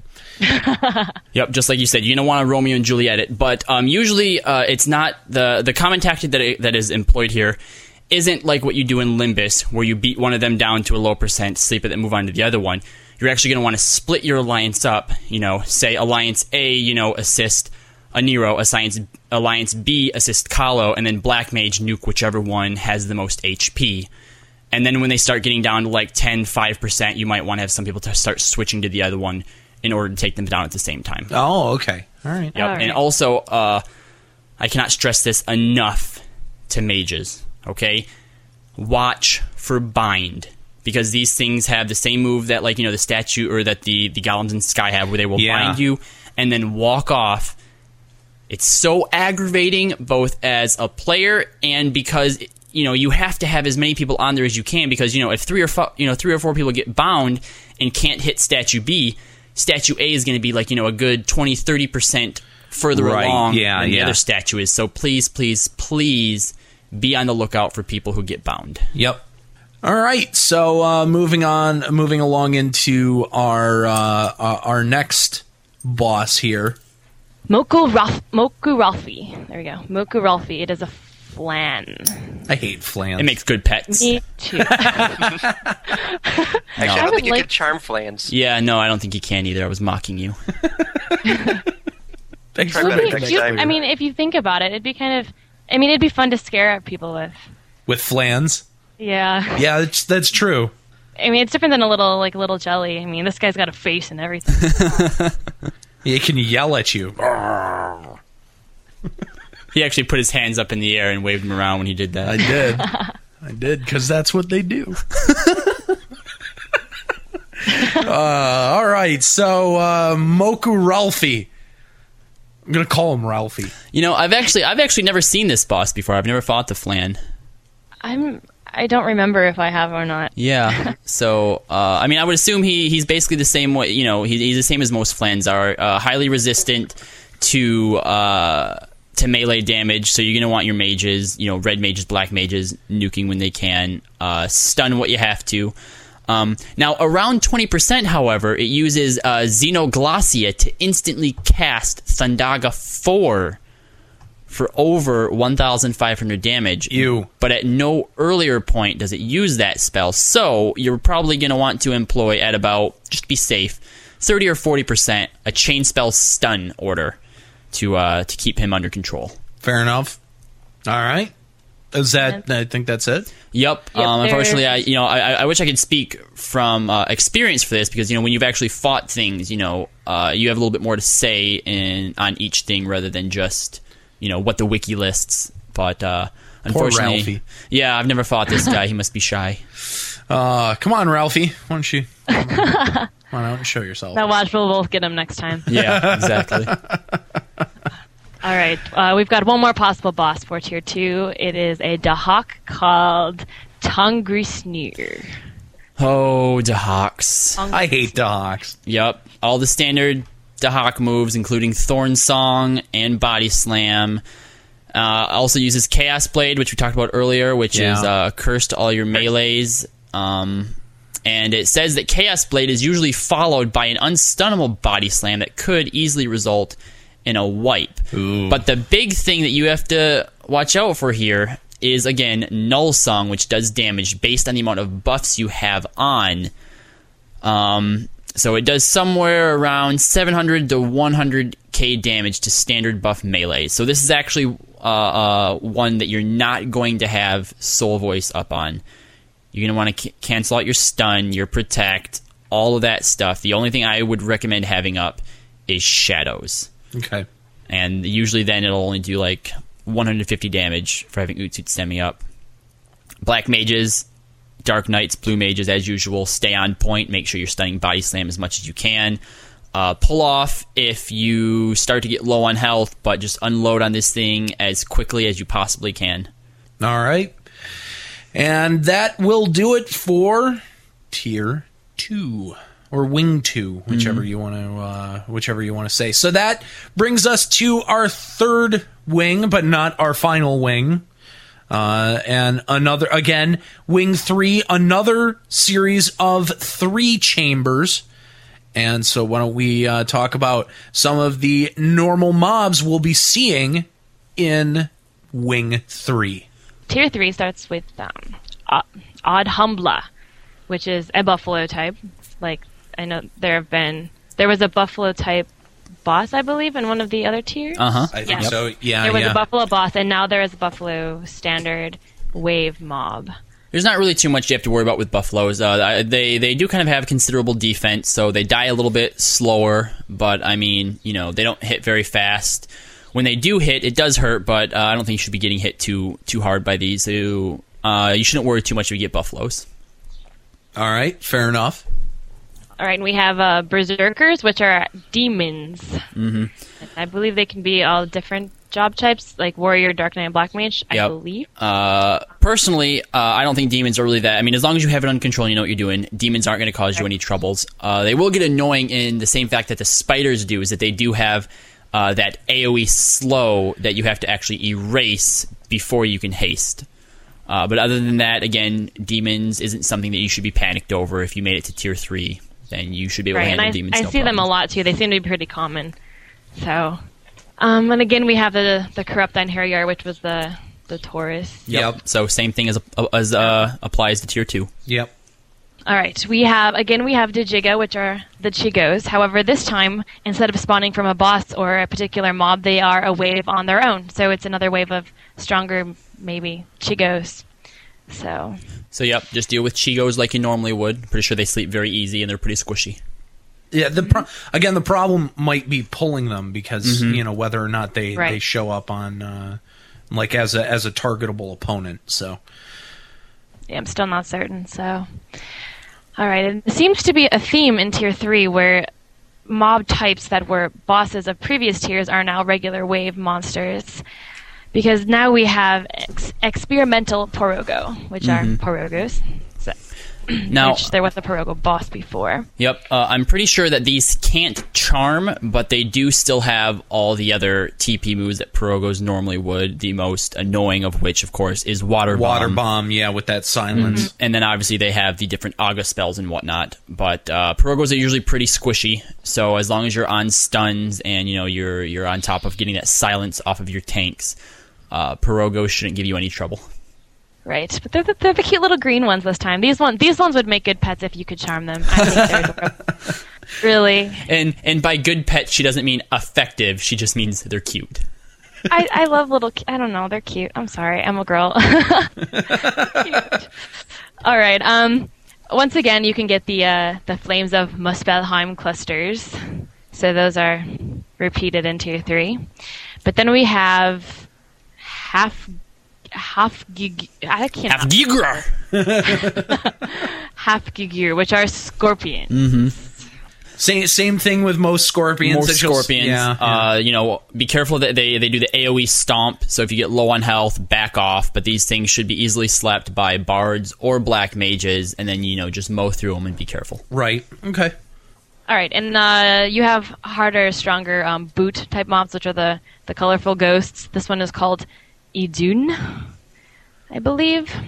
And they're just stronger versions of the boots from before. Again, we have Infected Wamura, which actually were Tier 1. Right. So this time they must be a bit stronger. Yep, so this is where you're going to find that the Wamuras are starting to give you a lot more problems, especially if you have mages who aren't paying attention and tossing debuffs on them, and they start doing exuviation for 3-4k HP. So make sure there's no debuffs on these things, and just whack away at them and take them down little by little, and eventually you'll push through. Right, and then we have the liquefied Einherjar. Are those the same as the other flans? Yes. Or they are? Yep. Okay. Yep. Just deal with them the way that you would deal with normal flans.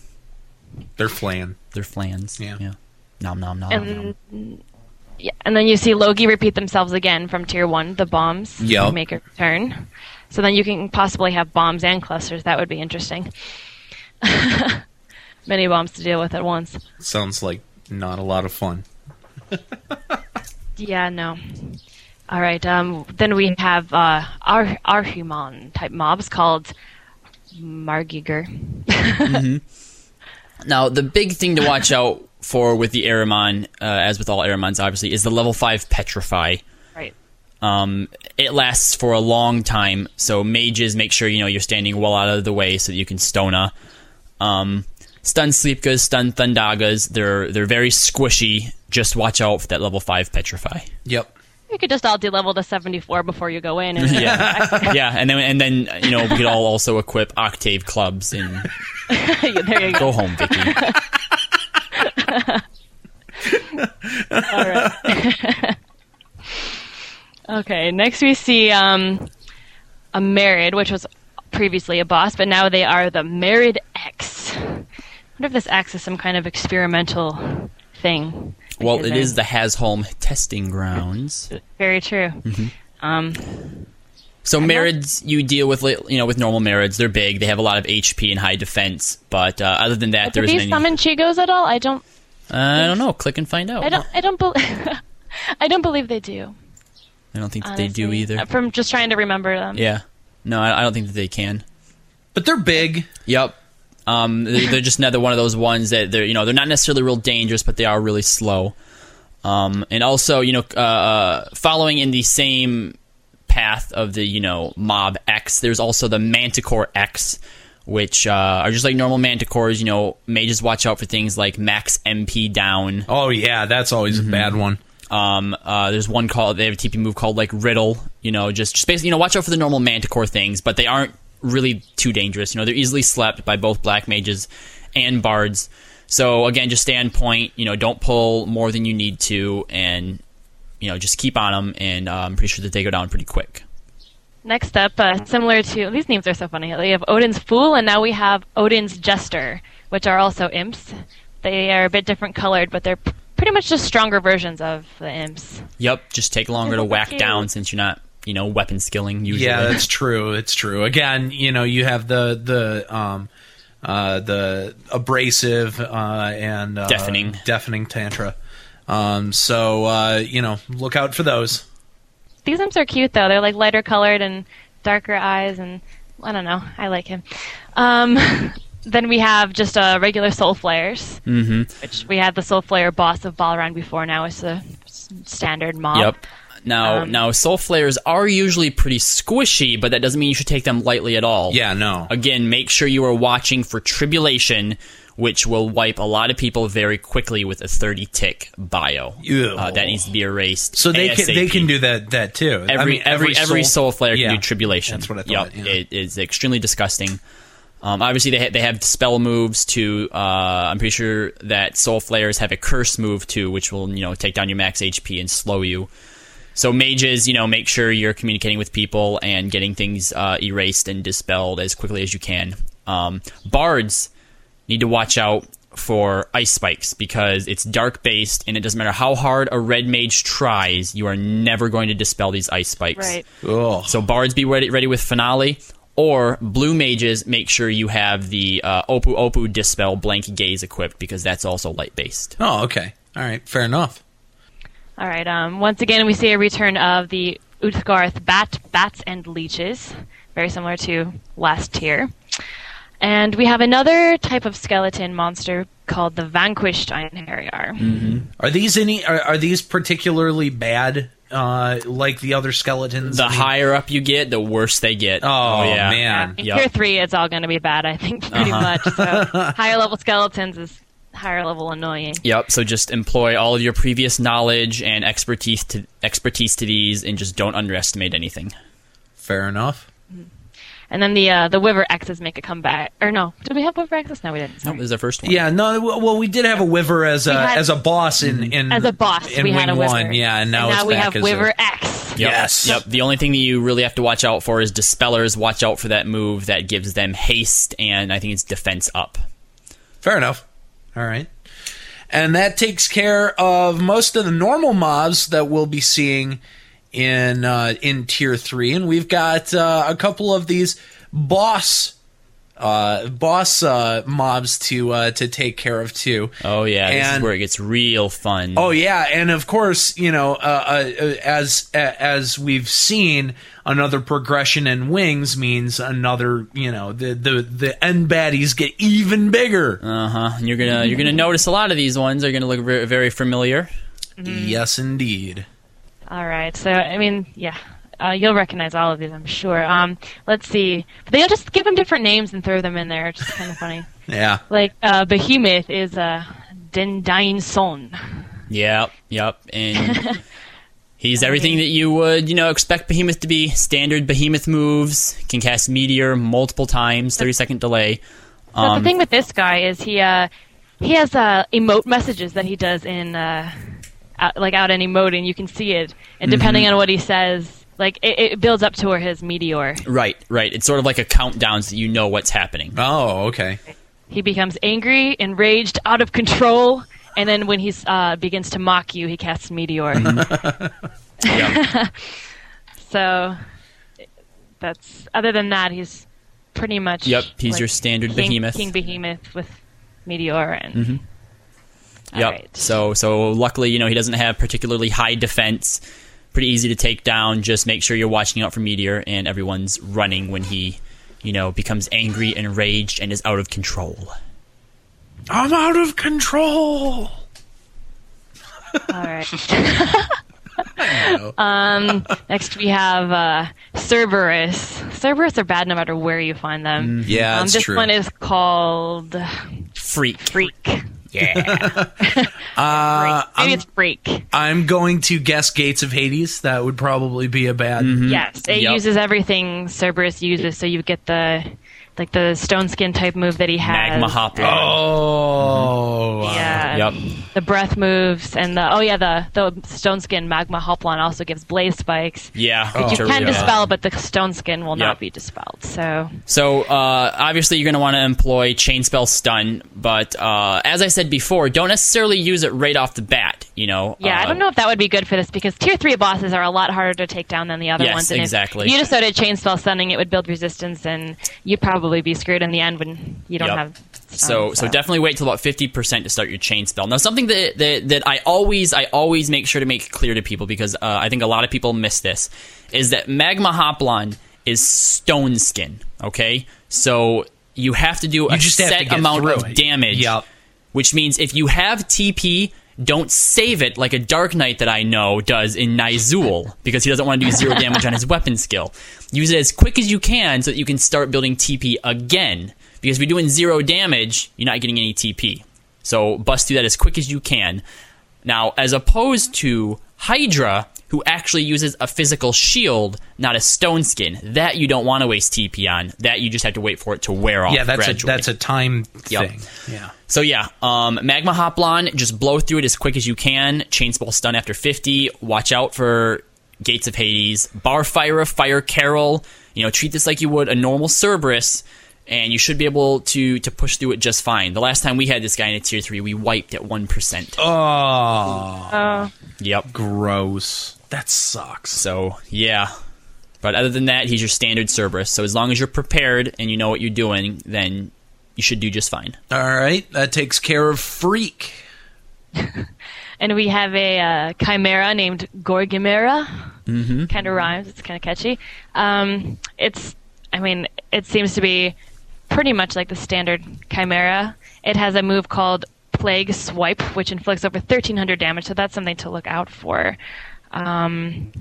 It can be absorbed by shadows, however. So that's something to keep in mind. That's its backwards move. So if you are behind it, don't be. Okay, got it. Yeah. Grumble. And of course, it has Fulmination, which I'm not sure if the Nyzul is the same as the other Chimera, where it uses it at under 35%. But yeah, it's magical damage, and it's pretty bad. Yeah.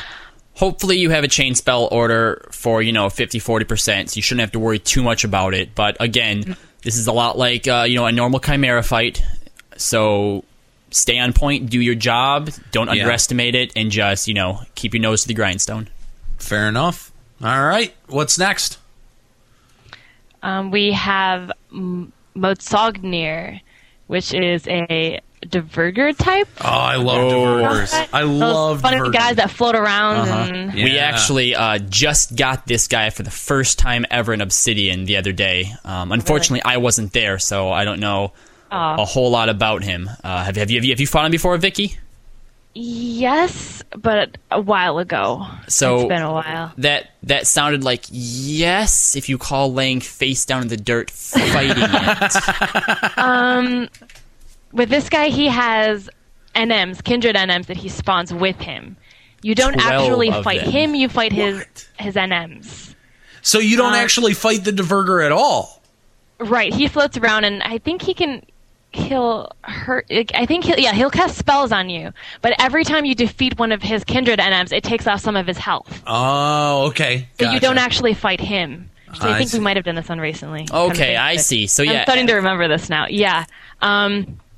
It takes off about 8.3% of its health each time you defeat one of the kindred. There are 12 of them. Mm-hmm. There are 4 Dark Knight, 4 Warrior, and 4 Black Mage type. Yep. And so as you defeat them, it starts chipping away at his health. And when the last demon is killed, he'll be at 1%, but you don't actually kill him. He warps out, and you win. He obviously casts various Black Mage spells, and the tactic that is best employed is to actually kite him away from the demons, which you're obviously going to want to sleep. Yeah. Because if he uses a TP attack near the demons, they will automatically wake up.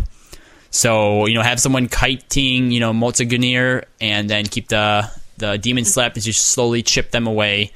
And it says that his spells would be much more dangerous if he used Cackle on players. So. Yeah, Cackle is the biggest one to look out for. It uses 3 different down on you: attack down, accuracy down, and defense down, and everyone in the AoE. So if your mages are not on top of a race, and then it uses its Gauss spells, bye-bye. Yeah, so definitely kite him away. To look out for. Ugh. That sounds just nasty. All right. That seems to be it for Mosognir. And next we have our Hydra, knew this was coming, named Storeworm.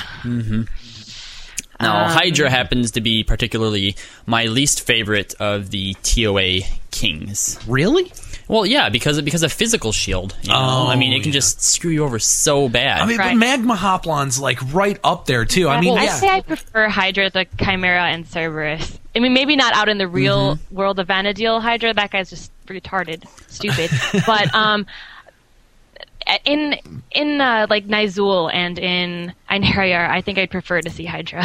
Well, and I think the reason that I hate Hydra more is he can be easier if you break that head really quick, but it just gets so annoying when it doesn't break. You know, yeah. I mean, at least with Cerberus, you know what you're dealing with. You know, if it does hit Magma Hoplon, you have to break through it, and that's all there is. But with Hydra, you're constantly thinking, "Come on, break, just freaking break already!" And it gets more aggravating.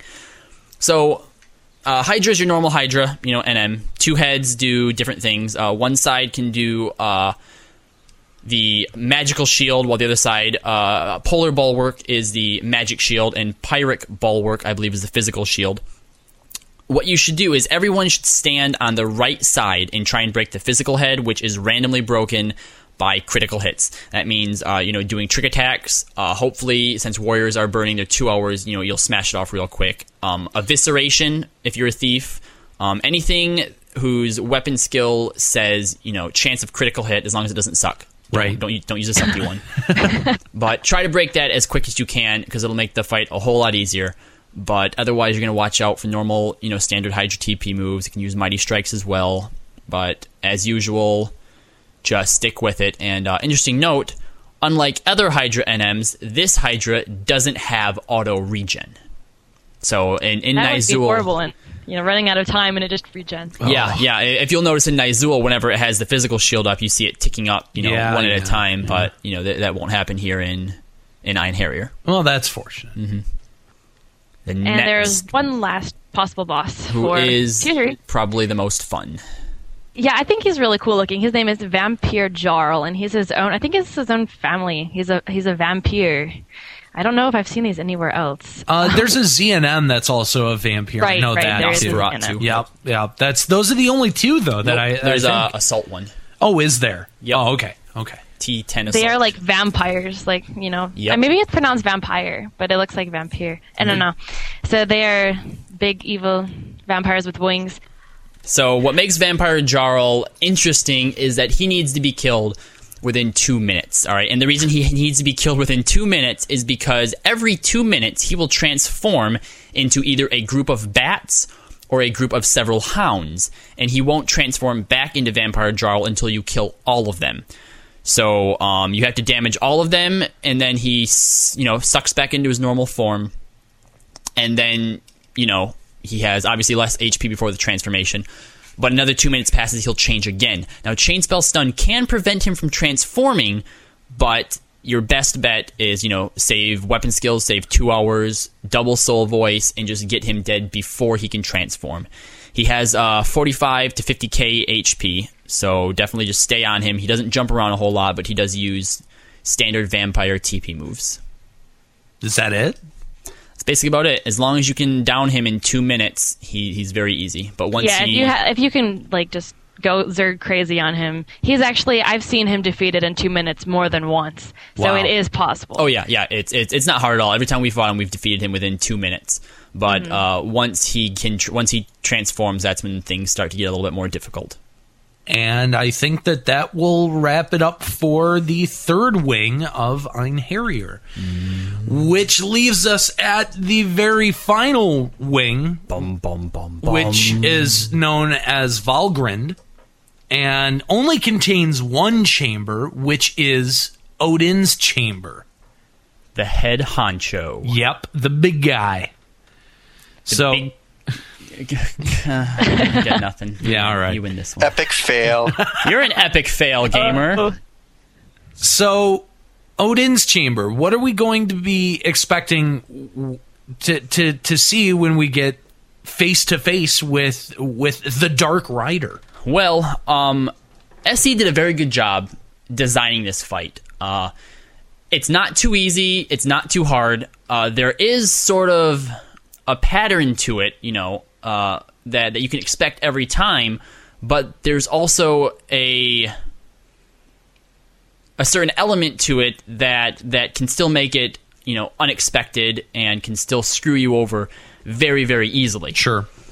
Now, first, the first thing I'm going to want to say is that you're going to want to divide your alliance up into 3 basic sets. Sort of. You're going to want a kite team, which is going to consist of, probably a paladin, a red mage, white mage.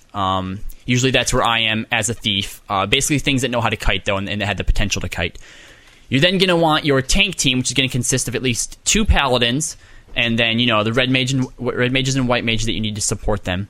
And then everyone else is going to go into sort of like the generalized DD party. That's going to mainly include rangers and summoners, which are easily some of the best 2 damage dealers for this kind of fight. And then, of course, you're also going to have things like, Dark Knights or Samurais and whatnot. And you're going to want to have Thief Sub for helping to set hate, okay?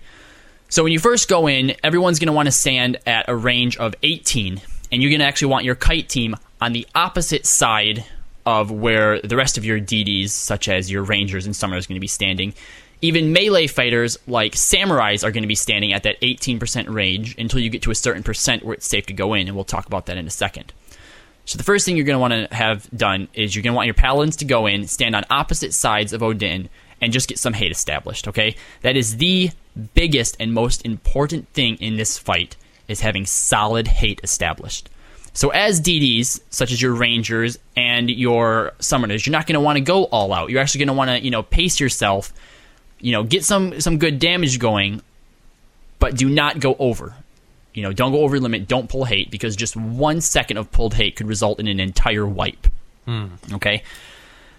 Every 10% that he loses, Odin is going to do an AoE damage spell that also dispels all buffs.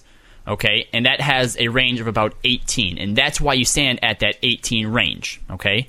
So usually you're going to want to have your samurais will be in there, your Dark Knights will be in there doing their trick attack weapon skills to Odin. Okay. But at about, the 92, 82, 72, et cetera, is when you're going to want to slow down all damage, get your melees out, and then push him over that threshold so that he does his AoE dispel, right away. Now, every 10%, he also has a chance of spawning his adds, which are Fomors named after each of the chambers. Okay. He will only spawn 3 of them, but he won't always spawn 3 of them. Sometimes you might go the entire fight, we did once, and not seen a single pop. Huh. Sometimes, though, he will pop all 3, and then they'll stay out until 10% has been knocked off of his life. Then they'll run back to him and despawn. So that's what your kite team is looking out for, is to kite those around. Okay. Every 25%, he does an AoE 10k needles plus bind. That has a range of 15, all right? So what you're going to want to do is be watching out for that. Usually we have someone calling out the percentages in health and letting people know when something's coming. Because at that point, you're going to want everyone to move into the 15 range to suck up that 10k needles. Yeah. And then get erased so that you can come back out. Got it. Now, obviously, at 50%, this is a problem because he does do both the 10k needles, which is called Girothor, and then he does the AoE dispel damage, which is Sangtal. All right? So, you're going to be wanting to be watching for that, all right? And again, as I said before, this fight is all about controlling hate and controlling how quickly your damage is going. Because if you're not ready, if your white mages don't have the MP to heal up the 50% where he uses both of them, then you're going to want to hold off on damage, have everyone stop damage, and get ready to take, both of those AoE moves, right? Uh-huh. So it's an awesome fight to do. It's just so interesting watching everyone work together and be able to either, speed up their damage output or slow down their damage output, Right, yeah. So, other than that, he has a couple other TP moves. Vicky, do you want to go over what those other TP moves are that he just uses throughout the fight? Okay. It has a move called Gognroth, which is Frontal AoE damage, it causes terror. So Which- that could cause a problem. As a paladin, yes, not being able to put your shadows up. Yeah, no kidding. He also has a move called Valfolder, which is an AoE damage and causes curse and silence. So, your white mages and red mages definitely have to be on top of helping to debuff your tanks. Ofnir does just AoE damage. It's a standard AoE damage move.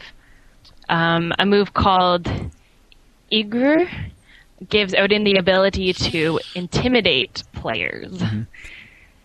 And then That- he also has a slew of magic that he casts as well, right? He casts Blizzaga 4, Blizzaga 3, Blizzard 4, and stuff like Sleepga and Breakga and Bindga, Paralyga, Slowga, all of those. And he also uses Dread Spikes, Which you should dispel with Finale. which can't be Finale dispelled. But if you have a thief, he can aura steal it, which Oh, I I totally didn't know did that. one time. Did you? Not just dispels, I stole his dread spikes effect. Nice. Oh, nice. Yeah, so it was pretty cool. So basically, you just make sure you're in complete control of the fight the entire way. The Link Shell leader has to be able to say, okay, hold your damage now, or if the ads pop, okay, push your damage out as quickly as you can to get it to the next 10%. So just to be part of this fight, or even just to watch this fight, it's definitely unlike any battle that I've ever fought in Final Fantasy XI. But the real meat and potatoes is when you get it down to 10%. All right, at about 11, 12% is when everyone has to be ready, because at 10% he uses Zantetsuken, which is an Astral Flow-like ability in the sense that it kills you instantly. You just die. Yeah, exactly. It does, however, have a range, which is 30 feet, or 30 units. Yalms. 30 yalms. But there is another way to avoid it, and that is by actually typing out /heal, or is it /kneel? Either one. Both work. Both work. So it's actually kneeling down in a resting position and hoping that you're spared. Okay? So, and he actually says something before, he actually speaks before he uses it, and that means you have about 5 seconds. So usually what you do, and this is actually going to depend on your setup, but for example, for us, because we have a Gugner Dragoon, he saves his TP up, right? Waits till about 11, 10%. Everyone else, except for the 2 tanks and maybe 1 white mage, gets GTFOs out of range, all 30 yards. And then the Dragoon pushes him past the 9%. And if you, as a Dragoon, you can actually jump out of the way of Zantetsuken.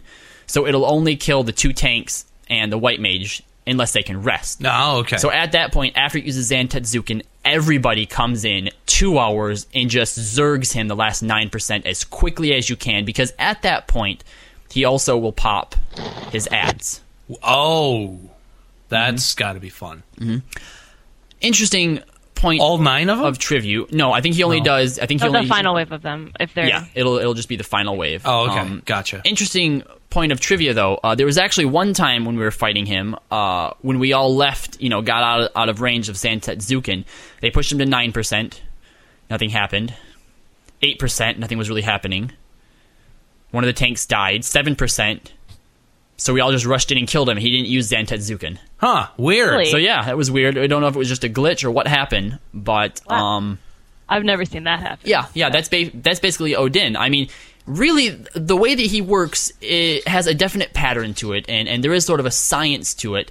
But if any of the rangers or the summoners take any hate and Odin moves, you have to stop everything. Like at that point, you need to just stop, get hate back, and readjust. Because if you're not spot on, it's very, very easy to wipe to him. All right? Having hate where it's supposed to be and knowing exactly which TP moves are coming and where is easily the pinnacle of this fight here. Awesome. Well, this seems like a really, really interesting fight with a lot of really unique properties to it. Yeah, I don't think it'll ever become like a Kirin. obviously when you're, the first couple times you're fighting Kieran, it's cool, but after a while it just gets boring and monotonous. And we're at the point now where we can burn him in 60 seconds. Yeah. Odin, I don't think is ever going to be boring. It's never going to get to that point. Right, because there's always an element of you have to be paying attention to it. Gotcha.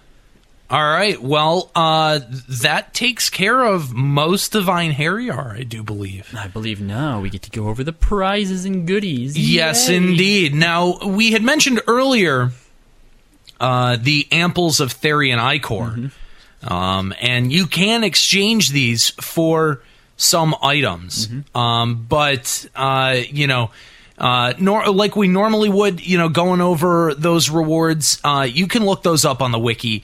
Just take a look at the Einherjar page. You can pretty easily find out where those items are and what they do. Some of them are okay. They're not. I mean, I don't. There's nothing in there that really pops out. I mean, maybe not for a Dark Knight, but there are definitely some really good things in there. Things like and also, if you're planning on going for a mythic weapon, there are some items you have to buy with Icor to that's true. be able to get one. So those are a lot of Icor, so that's a lot of Einherjar. Yeah. A couple highlights is the Kubira bead necklace, the Omega and Iota ring, the Aslan cape for white mages, the Delta earrings, another really good one, and definitely for puppet masters, the Animator +1. Yeah. Okay. You also get varying amounts of Therian Icor depending on what wing you're in. It's like 780 for tier 1, 2,800 for Odin, and then 1,000 something for the other two. Right, and if you want those specifics, again, go to the wiki and check those out. But the real reason to be doing Einherjar are for the abjurations that are involved. Now, we've already gone through and explained abjurations, the process of how it works. I think those can be found in our Sky episode. And how they work. With Rosalie. So why don't we talk about which abjurations we're going to be seeing from where? Well, first of all, you're not going to see any Sky abjurations in Einherjar. Anything that comes out of Sky is only available in Sky. However, if you go back and listen to our episode on HNMs in the in the normal Vana'diel, any abjuration that drops off of an HNM or the Kings is available through Einherjar. Now the only problem is when it comes to wings 1 through 3, the drop rate for abjurations is actually so abysmally small that it's hard to really say, does Neptunal Abjuration drop from just tier 1 or does it drop from just tier 3? There are a couple lists here and there, but so far, and Vic, you can correct me if I'm wrong, but there isn't enough evidence to necessarily support if certain things only drop in certain chambers. Oh, that's right. No one really knows. There's no rhyme or reason to it as far as we know. It's just there.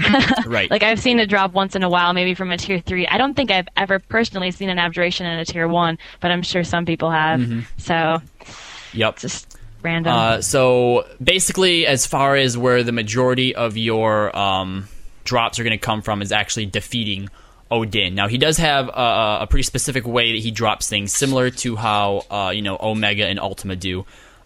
He has one slot for what's called actual Odin items, and that includes the Valkyrie Fork, the Hofud, and the Valhalla Helm and Body Piece. Would you like to go over the specifics on each of those for us, Vicky? All right. The Valhalla breastplate and helmet are amazing pieces for Paladin, if I do have to say so myself. They give high defense. Like, the breastplate has 60 defense, 50 HP, minus 5% damage taken, plus 4 enmity. But then it gives you plus 5% slow, but I think that's hardly a punishment for the rest of the stats on that piece. Usually you probably wouldn't strength take something, or if you did, you would probably, macro that gear out for, like, shadows and flash and stuff, but definitely for kiting, it's a very good piece. And the helm is a similar kind of statistics that has 40 defense, 30 HP, 4 vitality, and minus 5% damage taken, and also gives 5% slow. So together, as a set, those are minus 10% damage, but plus 10% slow. So best for kiting. The Hofud and Valkyrie Fork definitely stand out amongst their respective weapon classes, though. Right. The Ho food is definitely it's usable by Warrior Dark and Blue, and I think it's one of the best swords for Blue Mage by far. It has 42 damage with a 236 delay. It gives you 3% HP, 5 mind, 5 charisma, with an additional effect of HP or MP drain. So yeah, definitely some good stuff right there. Any blue that can get their hands on that, absolutely amazing. And if you're so uber as to be able to combine that with the Tizona, which is the Blue Mage mythic weapon, that's a hell of an MP restoral right there. Yeah. The Valkyrie fork, though, which of course every Dragoon wishes and dreams of, and we know a guy who has Guggener and Valkyrie's fork. I know, right? Oh, jealous. It just doesn't seem fair. He dual wields them. It's usable by Dragoon only, and it's a 95 damage, 492 delay, with 3% double attack and +3 to store TP. Yes, Nice. Definitely a beast Really of a fork good. there. Oh, yeah, yeah. Now, for the mages and all of us, you are looking at... Speak for yourself. I don't have there's no mage in me. You have MP. There's like All right. there's like 15% of MP. Fine, all right, fine. I'll give you that. Is you are looking at the Hadean abjurations, which can be uncursed into the Shadow Coat set. Now, some of these are very good. Some of them not so much, but they're definitely, if you can get them, worth getting. You have the Shadow Hat, which comes with MP +30, Enmity -3, and Magic Accuracy +5. Now, unfortunately, all of these pieces have some type of physical or magical damage taken plus. Now, hopefully, as a mage, you're not being hit by anything, but there are, You would hope. of course, benefits with these drawbacks. The Shadow Coat comes with Magic Accuracy +10, Enmity -4, physical damage taken +6, magical damage +3. Feel my pain, mages. The Shadow Cuffs have Intelligence 5, Magic Accuracy 3, Enmity -1, and physical damage +2. The Pants, which I think are the best out of all of them, and probably trumped only by Morgan's, is Magic Attack bonus 4, Magic Accuracy 4, Enmity -2, and damage taken +4%. And finally, the Shadow Clogs are Mind and Charisma +5, Magic Accuracy +2, Enmity -2, and physical damage taken +1. Now, I can't obviously speak for other classes, but at least for Black Mage, the only thing that really hops out at me is the Shadow Trues. But I mean, if you have Mahatma slops or obviously Morgan slops, you don't really need to invest too much time to get these. But because of all the magic accuracy, I would think that these are pretty good for Bard. I don't know if anyone here is a Bard or could answer that or not, but I definitely see a lot of Bards wearing those. Fair enough. Mm-hmm. All right. And along with the Hadean abjurations, you'll find the Phantasmal abjurations, which can be made into the Shadow Breastplate set. This stuff looks kick-ass. It does. It's got a really cool. neat look to it. I just wish that some of the stats were a little bit better on it. It, of course, is applicable to Warrior, Paladins, and Dark Knights. We'll start with the Helm here. You get Defense 35, HP +15, MP +15, Dex +4, Accuracy +2, and Attack +9. All in all, not that bad, but most players at this point are going to be using either an Azkar head or a Ace's Helm if you're a DD. Something a little bit more defensive if you're a tank. So that leaves a little bit to be desired. Shadow Breastplate here, Defense 35, Strength +10, Dex -3, Vit +10, Agility -3, Int -3, Mind -3, and Charisma -3. There's also Accuracy on there +5, Attack +25, and adds a regen effect. Now, to me, this is the highlight of the Shadow Breastplate gear. Obviously, that Strength +10 and that Vit +10 are both very, very nice, especially for tanking purposes. The Attack +25 on there doesn't hurt either, but obviously you are going to see some of your other peripheral stats suffer as well as you get a -3 to most everything else there. The Shadow Gauntlets, you got defense 23, and then HP and MP both plus 18, charisma plus 4, accuracy plus 3, and attack plus 5. All in all, there are a lot better gear choices to go with there. I'm not sure why a melee would need a charisma bonus. I don't know. Maybe paladins. I have no idea. Charisma helps you intimidate. Yeah. Then the killer effects. Yeah. I don't see much of an application for that. The Shadow Quiches? Not sure. Defense 40, HP and MP plus 25, int plus 4, mind plus 4, accuracy plus 5, and attack plus 9. Again, pretty middle of the road as far as leg equips are concerned. And finally, we've polished this off with Shadow Sabatons with a defense 20, HP and MP both plus 15, agility plus 4, accuracy plus 1, and attack plus 8. All in all, you'll see an attack bonus with this entire set of plus 56, which is pretty considerable. But as far as all around stats go, you're probably going to want to look into other pieces besides what you'll find here with the Shadow Breastplate set. So all in all, not a bad set. Looks really good. Looks really fantastic, but ultimately leaves something to be desired. So. It should also be noted that to get the Cursed gear for both Shadow sets, you need materials from the Theron Iker trading NPC in Nashmau. Yep. And of course there are both HQ and NQ versions. Yep. And that's most of the gear, at least the newer gear. Yeah, and that's Einherjar, everybody. Yeah. Mm-hmm. I guess it could also be left to note that in each of the normal chambers, not counting Odin's, when you open the chest at the end, we said that the drop rate for abjurations is abysmally small, but obviously there are still other reasons to do it other than the ample Iker. Yeah. You can get things such as Star Sapphires, Imperial Roots ingots, Chroma Ore, O ingots, and other high-demand crafting materials such as that out of those boxes. Yep. But there you go. That's Einherjar. Mm-hmm. Yep. And that's going to do it for most of this episode. Vicky, we want to thank you for coming on and talking about Einherjar with us. It was a big pleasure to have you on. And, thank you for having me. And we'll hope to see you again sometime in the future. Now that's going to since we're done with the topic here, it's time to check out some emails. Email. You make like a harmony out of that. Vicky, like join in. I forgot. Say emails. Say it. Say emails.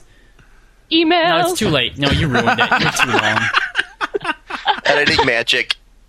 Get like a barbershop quartet out of that. Emails.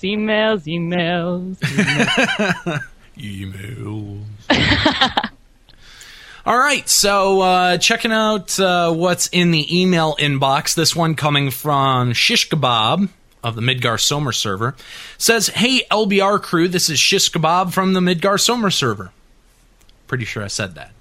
I started downloading your podcast from iTunes very recently, and I have to admit, I love your show. I started playing Final Fantasy XI the day it launched on the PS2, and currently play on the Xbox 360. I'm sorry. Call it the Lagbox 360. My first job was Red Mage and leveled it rather quickly to 75 and started endgaming. As much as I love endgaming, my real passion in FFXI was leveling new jobs and gearing them out the best I can. So 5 years and 11 more 75 jobs later, I'm still having a blast. I'm writing to find out if anyone else has had the same dilemma as me. Early in my FFXI career, I defeated lots of avatars and collected their weapons. After a few more jobs to 75, inventory space soon became a real concern, and that Ifrit's blade began to look less and less like a trophy and more like a waste of space, since no job that could use it should use it, and Blue Mage didn't exist yet. So I dropped it. Years later, I started on Blue Mage and had lots of fun with it. However, this was when I realized that once you drop Ifrit's blade, you can't go back and get it again. I talked to a GM and he informed me that I dropped it too long ago for them to replace it with their one-time item restoration option. I was truly upset since it's a very powerful weapon for Blue Mage, and I had no idea it would actually be useful when I decided to drop it. Do you guys agree that it's kind of absurd that I can drop my Rajas ring and get it back with same with Supplemoni, Ethereal Earring, etc., but Ifrit's Blade and LOL Titan's Cudgel can never be returned? Also, do you know how I can make a strong suggestion to SC to fix that? Sorry for the long-winded post, but keep up the great work. Shish Kebab of Midgar Somer. Yes, that is stupid. That's very disappointing. I would have assumed that you could re-get those if you dropped them. As for ways to make a suggestion, well, guess what? You just made one. However, it's not that it wouldn't hurt to follow up. SC obviously also reads forums, so go ahead. That's one way. Make a post on forums. Get other people who obviously agree with you and also share the same opinion as you, and that'll definitely help. You can also submit formal suggestions to SE through their website. I'm not 100% sure where that's located. If it's on Play Online, it is on Play Online. Right yes. From the POL viewer. The other option is that you can actually also send them directly an email, ocr@playonline.com. And that's for our awesome friends over at the community team. So, that definitely seems like a suggestion that you should float their way. Yeah. I'm all for that. Come on, Rob and Matt. It doesn't seem like they should, you just get from a Taru, and then you just get the prize. Yeah. Write it down on a sticky note. Reason. Right now, Matt, Rob, if you're hearing this, write that suggestion on a sticky note. Actually walk down the hall and give it to the dev team. To be honest, I'm sure that it's just an oversight that doesn't exist. Yeah, I'm sure that that's actually something that we could see happening within the near future. Well, I can't hold it against Shish Kebab for dropping, for dropping Ifrit's Blade. I probably would have, but he's absolutely right. It's a great piece for Blue Mages, and 3 years ago, before Blue Mage was out, you would have never known. Exactly. So very sorry to hear that, Shish Kebab. Very sorry, but definitely pass that one along, because that seems really pointless. You can get back a Rajas ring, but you can't. Right. That's definitely a change that should happen. Similar to another change that should happen. The single floor Temenos should drop 3 AF items instead of 1. I agree. I thoroughly agree. I agree too. All right. Homam head should be removed from Omega. Everyone has it at this point. I don't have it. You don't need it. You don't need it. Yeah, it's okay. So our next email coming from Mashi, and it says, "Dear respectable hosts of LBR, apparently me and you have a problem." We do? Do we know Mashi? Is this a complaint email? I have no idea. Can I read it? If you want. I want to read this complaint email. Okay, all right. All right, so, dear respectable host of LBR host. There's more than one of us, come on. Apparently... I know Gamer doesn't show up very often, but I'm kidding. Apparently me and you have a problem. I do not know how I have angered you, but in some way I must have. What? I am a nice person, and I mind my own business. But no, you send juxtaposition to me so that I have to take care of him. Oh, that's right. Oh, you are the poor and unfortunate fool that got a hold of him, huh? Yeah, that's right. I don't think we ever mentioned why we never hear Juxta anymore. That's true. Juxta graduated. He did. And he moved on. Yeah, he actually went and got a job. A real job. Like a real job, and apparently Moshi is the one who's suffering. Huh. He goes on to say, come on. I could not have done something so bad to you that you would have to have gotten back at me by making me take care of Juxta. Why have you forsaken me so horribly with the challenge of watching over him? I know. Whatever it is I have done to receive this punishment, I am very sorry. Please forgive me. One of these days I will get revenge for this. One day. And I swear to you that if he messes up any of my Rare X gear, it's coming out of your pockets. With hopes of forgiveness, Moshi. All right, Moshi. Now here's what we want you to do. Now, obviously, you got stuck with Juxta, which that's unfortunate, but we lived through it. You will too. But send us some status updates. You know? Every now and then. Let us know how he's doing. I'm assuming. I'm hoping that you'd be higher on the food chain than Juxta. Most people are. Something else too. If you can teach him how to competently use the computer, we wouldn't mind hearing from him directly. Yeah. Every once in a while. Yeah, we also obviously have our Voices of Vana'diel that you can utilize. Yeah, definitely. So give him a little bit more learning. We gave him as much as we could, and sent him on his way. So, let us know how he's doing. I'm sure fans would like to know too. So that'll do it for emails. Thank you, Moshi, for sending us a little update there on Juxtaposition. We're looking forward to hearing more now. Yeah, absolutely. We promised last time that we would take a listen to some of your noob stories, and that's exactly what we're going to be doing here with Voices of Vana'diel. So, why don't we take a listen to what we got on our Voices of Vana'diel Skype mailbox. Broadcast Voices of Vana'diel. Hey, what's up, guys? It's TWC Blaze of the Leviathan server. And I actually had an experience really close to Escalia's. See, I was coming back from a Dunes party, and I was heading towards the East Ron Fair zone, West Ron Fair, that's right. And, I just see this big, hulking, furry mountain sitting right there by the zone line, and I'm like, whatever, I don't remember that thing being there, but oh well, I'm sure it won't hurt me. So, as I start walking by, it turns around and I'm like, oh my god, the mountain has a face! Oh my god, the mountain with the face is gonna eat me! It missed. I parried it, and then I zoned. And then, with my 1 HP left, I sat there at the West Ron Fair and Lothane Plateau zone just crying, wanting my mommy. Unfortunately, I don't learn from my mistakes. So, when I was level 25, I was just running around Lothane Plateau, and, I'd kind of learned by now that most NMs are of a similar level to the monsters that they, represent. Unfortunately, that doesn't apply to some NMs, like my dear friend Bloodtear Baldruff. Yeah, I saw him running around, and I was like, oh, I could totally take him, and I threw a boomerang at him. He didn't like it. It was not a fun day for me. He one-shotted me for like 13 million damage. Oh well, this is TWC Blaze. I am done de-leveling. Hey there, LBR crew. This is Jensen, also known now as Corrigan of Bahamut. Old Vana'diel stories. Man, don't I have a million of them.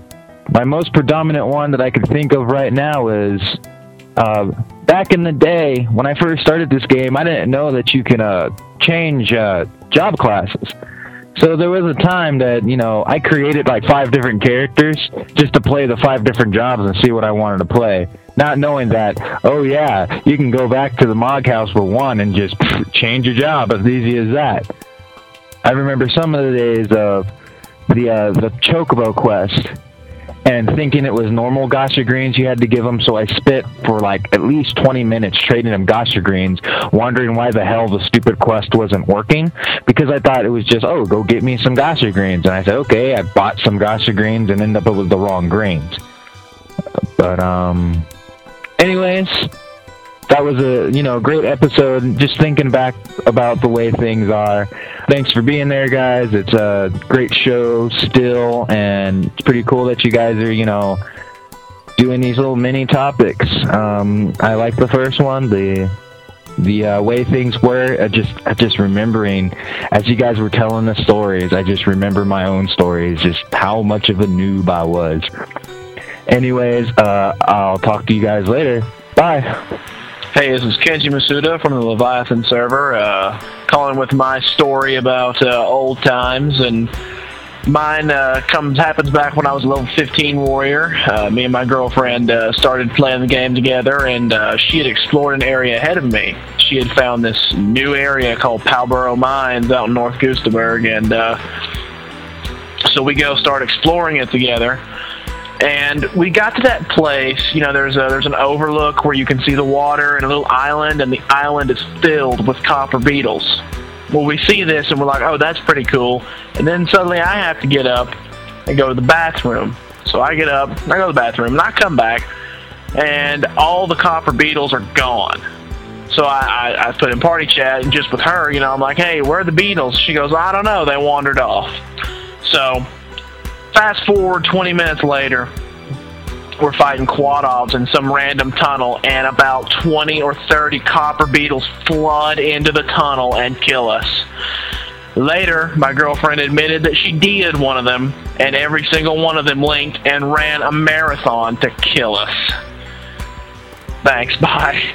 Hello, this is Source Sharka from the Lakshmi server, and you guys asked us to call and give you stories about when we first started playing the game back in the old days. Now, I've been playing for about 5 years. A friend of mine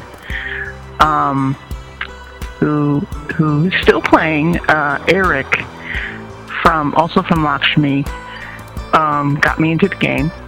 And when I first started playing, and I still have my same original character, I started playing as a thief in Windurst, as a Mithra. And I had a lot of fun. The first 5 levels, I had no idea what I was doing. This is my first MMO, and I was just, you know, I went too far, found, you know, you're level 1, and you really honestly can't go past a certain radius from the gate, from the town gate, otherwise you're gonna die. So eventually, after a lot of dying, I managed to get to level 14 on Thief, you know, no sub-jobs, the first job. And I leveled Black Mage up to 10. Now, honestly, still a noob, no idea what I'm doing. I got onto a Mithra-only Link Shell, and it was okay. It died. I can't even remember what the name of it was. I just remember that it was a Mithra-only Link Shell. And a bunch of the Mithra got together. They were all low level, and they said, well, let's go to Valkurum Dunes. And I said, well, how do I get there? He said, well, come this way. Now, being a complete noob, I think I had 10k of gil total. And didn't know about prison powders, didn't know about silent oil. I was, you know, lost in the wilderness as far as being able to know what I was doing. And my friend wasn't on a lot, and neither was I. And we rarely hooked up, because he had a really difficult schedule, and I had a totally opposite schedule to him as far as working goes. So I had already been to Tarongi Canyon for a couple of exploration trips. Of course, I died, but they said, okay, we got to go through here, and then we have to go through, and I'm going to murder the pronunciation of this. We have to run through Buburimu. Yeah, I'm slightly dyslexic, so anything like that just screws me up totally. So I'm like, okay, we get in there, and we finally get to Mahara, and it's like, oh, this is a cool town. This is great. Look at this. This is, you got new characters to talk to, new NPCs, and a boat. There's a boat. This is cool. So you get to the ferry, and oh, well, you got to pay 200 gil to get on the ferry. And I'm thinking to myself, how am I ever going to afford this game? I mean, just gil-wise, because I'm a complete noob. I don't know the rule about selling everything you get. And, of course, there's that whole, you know, dropping beastman seals, because you have no idea what they are. I think I must have dropped... I'm not even going to get into that, because that's another whole story. But you get on the ferry, and you go to Selvina. Now, this was when everybody would take the ferry. So there's 15, 20 players on the ferry. And this is back when there were tons of fishing bots. So we get on the ferry, and the first thing that happens is it's a foggy day. I mean, there's fog everywhere. And this is a lot of the players on the boat. This is their first time on the boat. A lot of the lower level characters. I mean, there's maybe 5 or 6 people who actually have their sub jobs, and maybe there were more experienced players there other than the fishing bots, but there wasn't a whole lot of people there. When the pirates attacked, everybody panicked. A bunch of people attacked the skeletons, and when they realized that these skeletons were a lot higher level than they were, they ran into the bowels of the ship, and the skeletons followed them, and the skeletons wiped out the entire ship except for the fishing bots. And when the boat finally made it to Selbina, there was a pile of dead, and it was probably the funniest thing that I'd ever seen in my life, and the only reason why I didn't die was because I was on the upper deck, and when the pirates showed up, I hid in the wheelhouse, and I just watched out the window going, "Oh my God!" And then the pirates went away, and I lived, and everybody else died, and there was a moment of, oh wow, I'm a big coward, I'm hiding here, but I lived, so... But I just wanted to share that. That's my story this time. Hopefully I'll talk to you soon. Goodbye-bye. So here we go. Old memories of Final Fantasy XI. Even though I've only been playing for 3 years. Any new people that are playing right now? I mean, they've changed it so that there is the Nomad Moogles out in Selbina, but do not set your home point in the dunes. Because then when you try to leave, you're screwed. Every time you die, you're going to go back to the dunes, and then you're going to have to fight your way out to get to Lithane, or get to Kronstadt, or get to Selbina so you can ride the boat. But 9 times out of 10, you're probably going to die on the way to the zones. So I wouldn't recommend doing that. Other Novish horror stories. I don't think I really have any. I have a Geever story. It's funny because the day before, my Link Shell, like 2 of my members, Payne and my Link Shell leader Dave, who's still my Link Shell leader now, they were talking about how Geever used to wipe people in Kuzdal Tunnel, and I'm like, man, there's no way this dragon's just destroying everybody. And I was a level 55 Sam at the time, and I'm like, hey Dave, can you help me find my coffer? I already have the key. So, we go down there hunting for the coffer, and this Taro runs by shouting Geever, and Dace is like, oh crap. And because I was 55, we decided not to go to Cape Terrican because I was going to get killed by the bunnies anyway. So we try to go out to the other side. I was near the zone, near Cape Terrigan, obviously.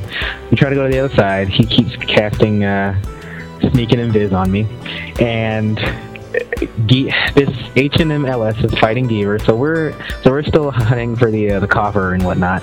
And apparently they got wiped, and Geever starts rampaging through the whole zone, killing everybody. We get close to the West Altelpa desert zone, and Dace is like, man, I gotta stop, I gotta rest for MP. I'm like, okay, so we're both still in Viz and Sneaked, and Dace is in Vizwares. And I was playing on 360 at the time, been playing 360 for 3 years, and my controller starts rumbling, and I'm like, Dace?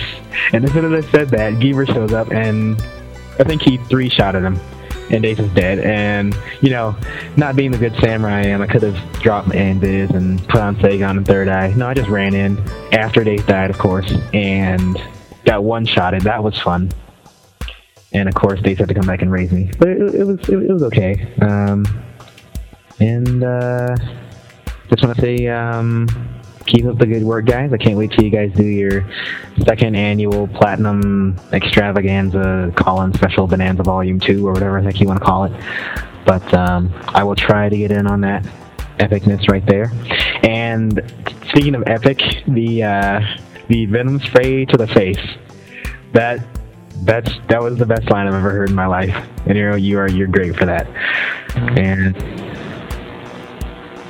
I guess that my voicemail is now over because I heard a beep. I will see you.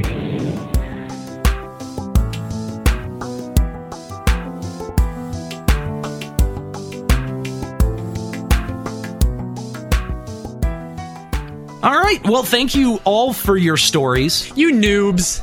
Go back to noob school. And obviously, if this has sparked any stories for anyone listening now that want to share stories, our Voices of Vana'diel Skype mailbox is always there for you to fill up with either your stories, your shout outs, or just whatever questions that you want to ask us. Use it however you wish, and you can find out more information about how to contact Voices of Vana'diel through our website, www.limitbreakradio. It's on our About section, or you can just listen to what I'm about to tell you. Download Skype and call the username Limit Break Radio, and you'll automatically be redirected to our Voices of Vana'diel Skype mailbox. And you can leave us a voicemail. That's the idea. That's it. You've got just 10 minutes, whatever you want to talk about. Do it. Something else that I want to mention real quick before we end up taking off here is our listener survey that we've been conducting. We're still doing that? We're still doing that. Holy crap. I know, and we've gotten almost 500 responses. That's not enough. No, it's not. So we want more responses.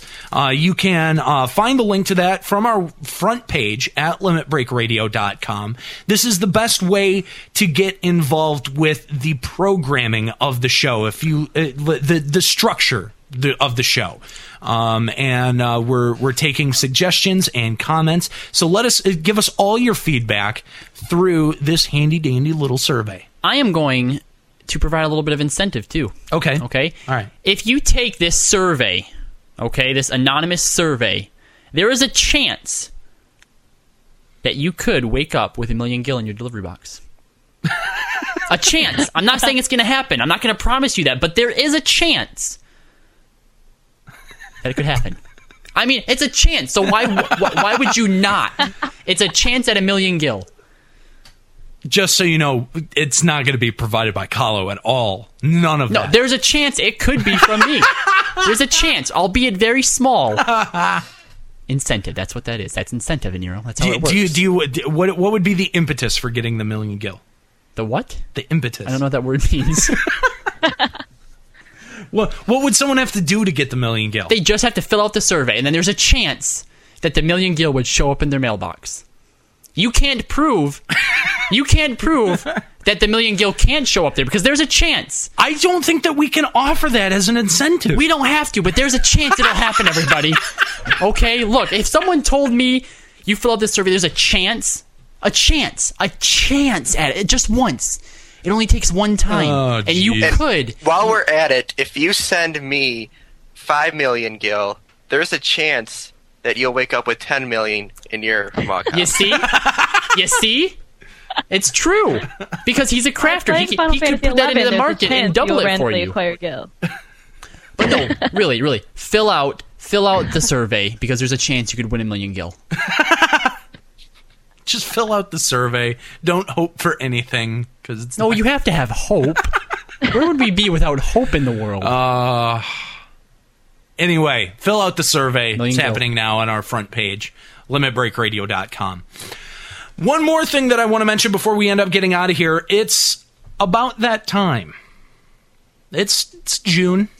It's about that time where we start getting prepared for a couple of things that are going to be coming in the next couple of months. Your in-laws? The first is FanFest. Oh. FanFest is going to be coming up at some point. We don't know when. We have no official date. But just like last year, we are going to be looking for support in getting out to FanFest. We've got most of our equipment covered. I don't think we need much in the way of new equipment. So we are going to be looking to fund our trip out to FanFest. Now remember, we started our Starbreaker program about a year ago. For all donating members, they'll be receiving extra content. In this show alone, Starbreaker's got extra content. So if there's extra stuff from the show that you want to hear, raw, LBR in the raw, completely unedited, and sometimes those are weirder and funnier than even, what makes it to air. All of that is available if you decide to give a generous donation of at least $5 to Limit Break Radio. And the best part is, if you donate, there's a chance that you'll get 1,000,000 gil in your delivery box. RMT, not allowed. Yeah, no, it's not. It wouldn't happen. There's a chance. No, there isn't a chance. Not with this one. Anyway, but yeah, we are going to be rolling out some additional things in the next couple of months for Starbreakers as another added incentive for you to join the program, and we'll have a little bit more on that. LBR centerfolds on our next episode. No, I already took the pictures. That's fine. Nobody wants to see them. I guarantee it. Send us emails.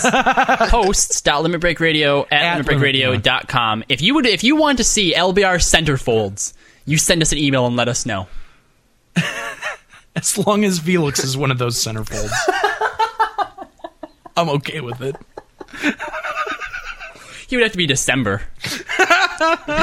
See what I did there? Yeah, I did. But please, if you have anything to spare right now, now's the time to donate. We really want to put a strong push for this in the next couple of months, and we're definitely going to need some help getting out there. So if you have any way for to help us out, a small donation over at limitbreakradio.com gets the job done. Or go to our loot vault and purchase the Starbreaker t-shirt. Will get you instant access as well as a t-shirt, and it's also a donation, or really anything from the loot vault, and those proceeds will come our way. And so that's another great way to help out and also support and show your love for Limit Break Radio. Yeah, and one thing that I should mention, if you do end up getting a Starbreaker t-shirt, please email me, because we have no way of getting a contact from you. All of our merchandise is handled by Cafe Press, and so we would have no way to be able to contact you if you do buy one. We can see when one is purchased. So, I mean, right now I know that there's someone out there with a Starbreaker t-shirt that may not be a Starbreaker, but please email me, Aniro@limitbreakradio.com, if there are any questions with Starbreaker accounts. I will be happy to get those all straightened out. So again, please, donate to the Limit Break Radio FanFest Fund, because we are going to need some help, and that will allow us to be able to provide the same great coverage from FanFest that we have been for the last 2 years. And obviously we want to thank our existing Starbreakers for sending us to the 2008 FanFest, and from the equipment that we've been able to buy as a result. Thank you guys so much. You're making the show so much better and so much easier to produce. Thank you. And we look forward to rolling out new content for you guys coming up here sometime soon. So that's going to do it for Limit Break Radio. I'm Aniro. Keep listening. And I'm Kahlo, kicking it from the back lines. I'm Gamer, and I forgot to think of an outro. And again, Vicky, we want to thank you for coming along on our program today and talking with us about Einherjar. So thank you very much, Vicky. Yep, thank you very much for having me.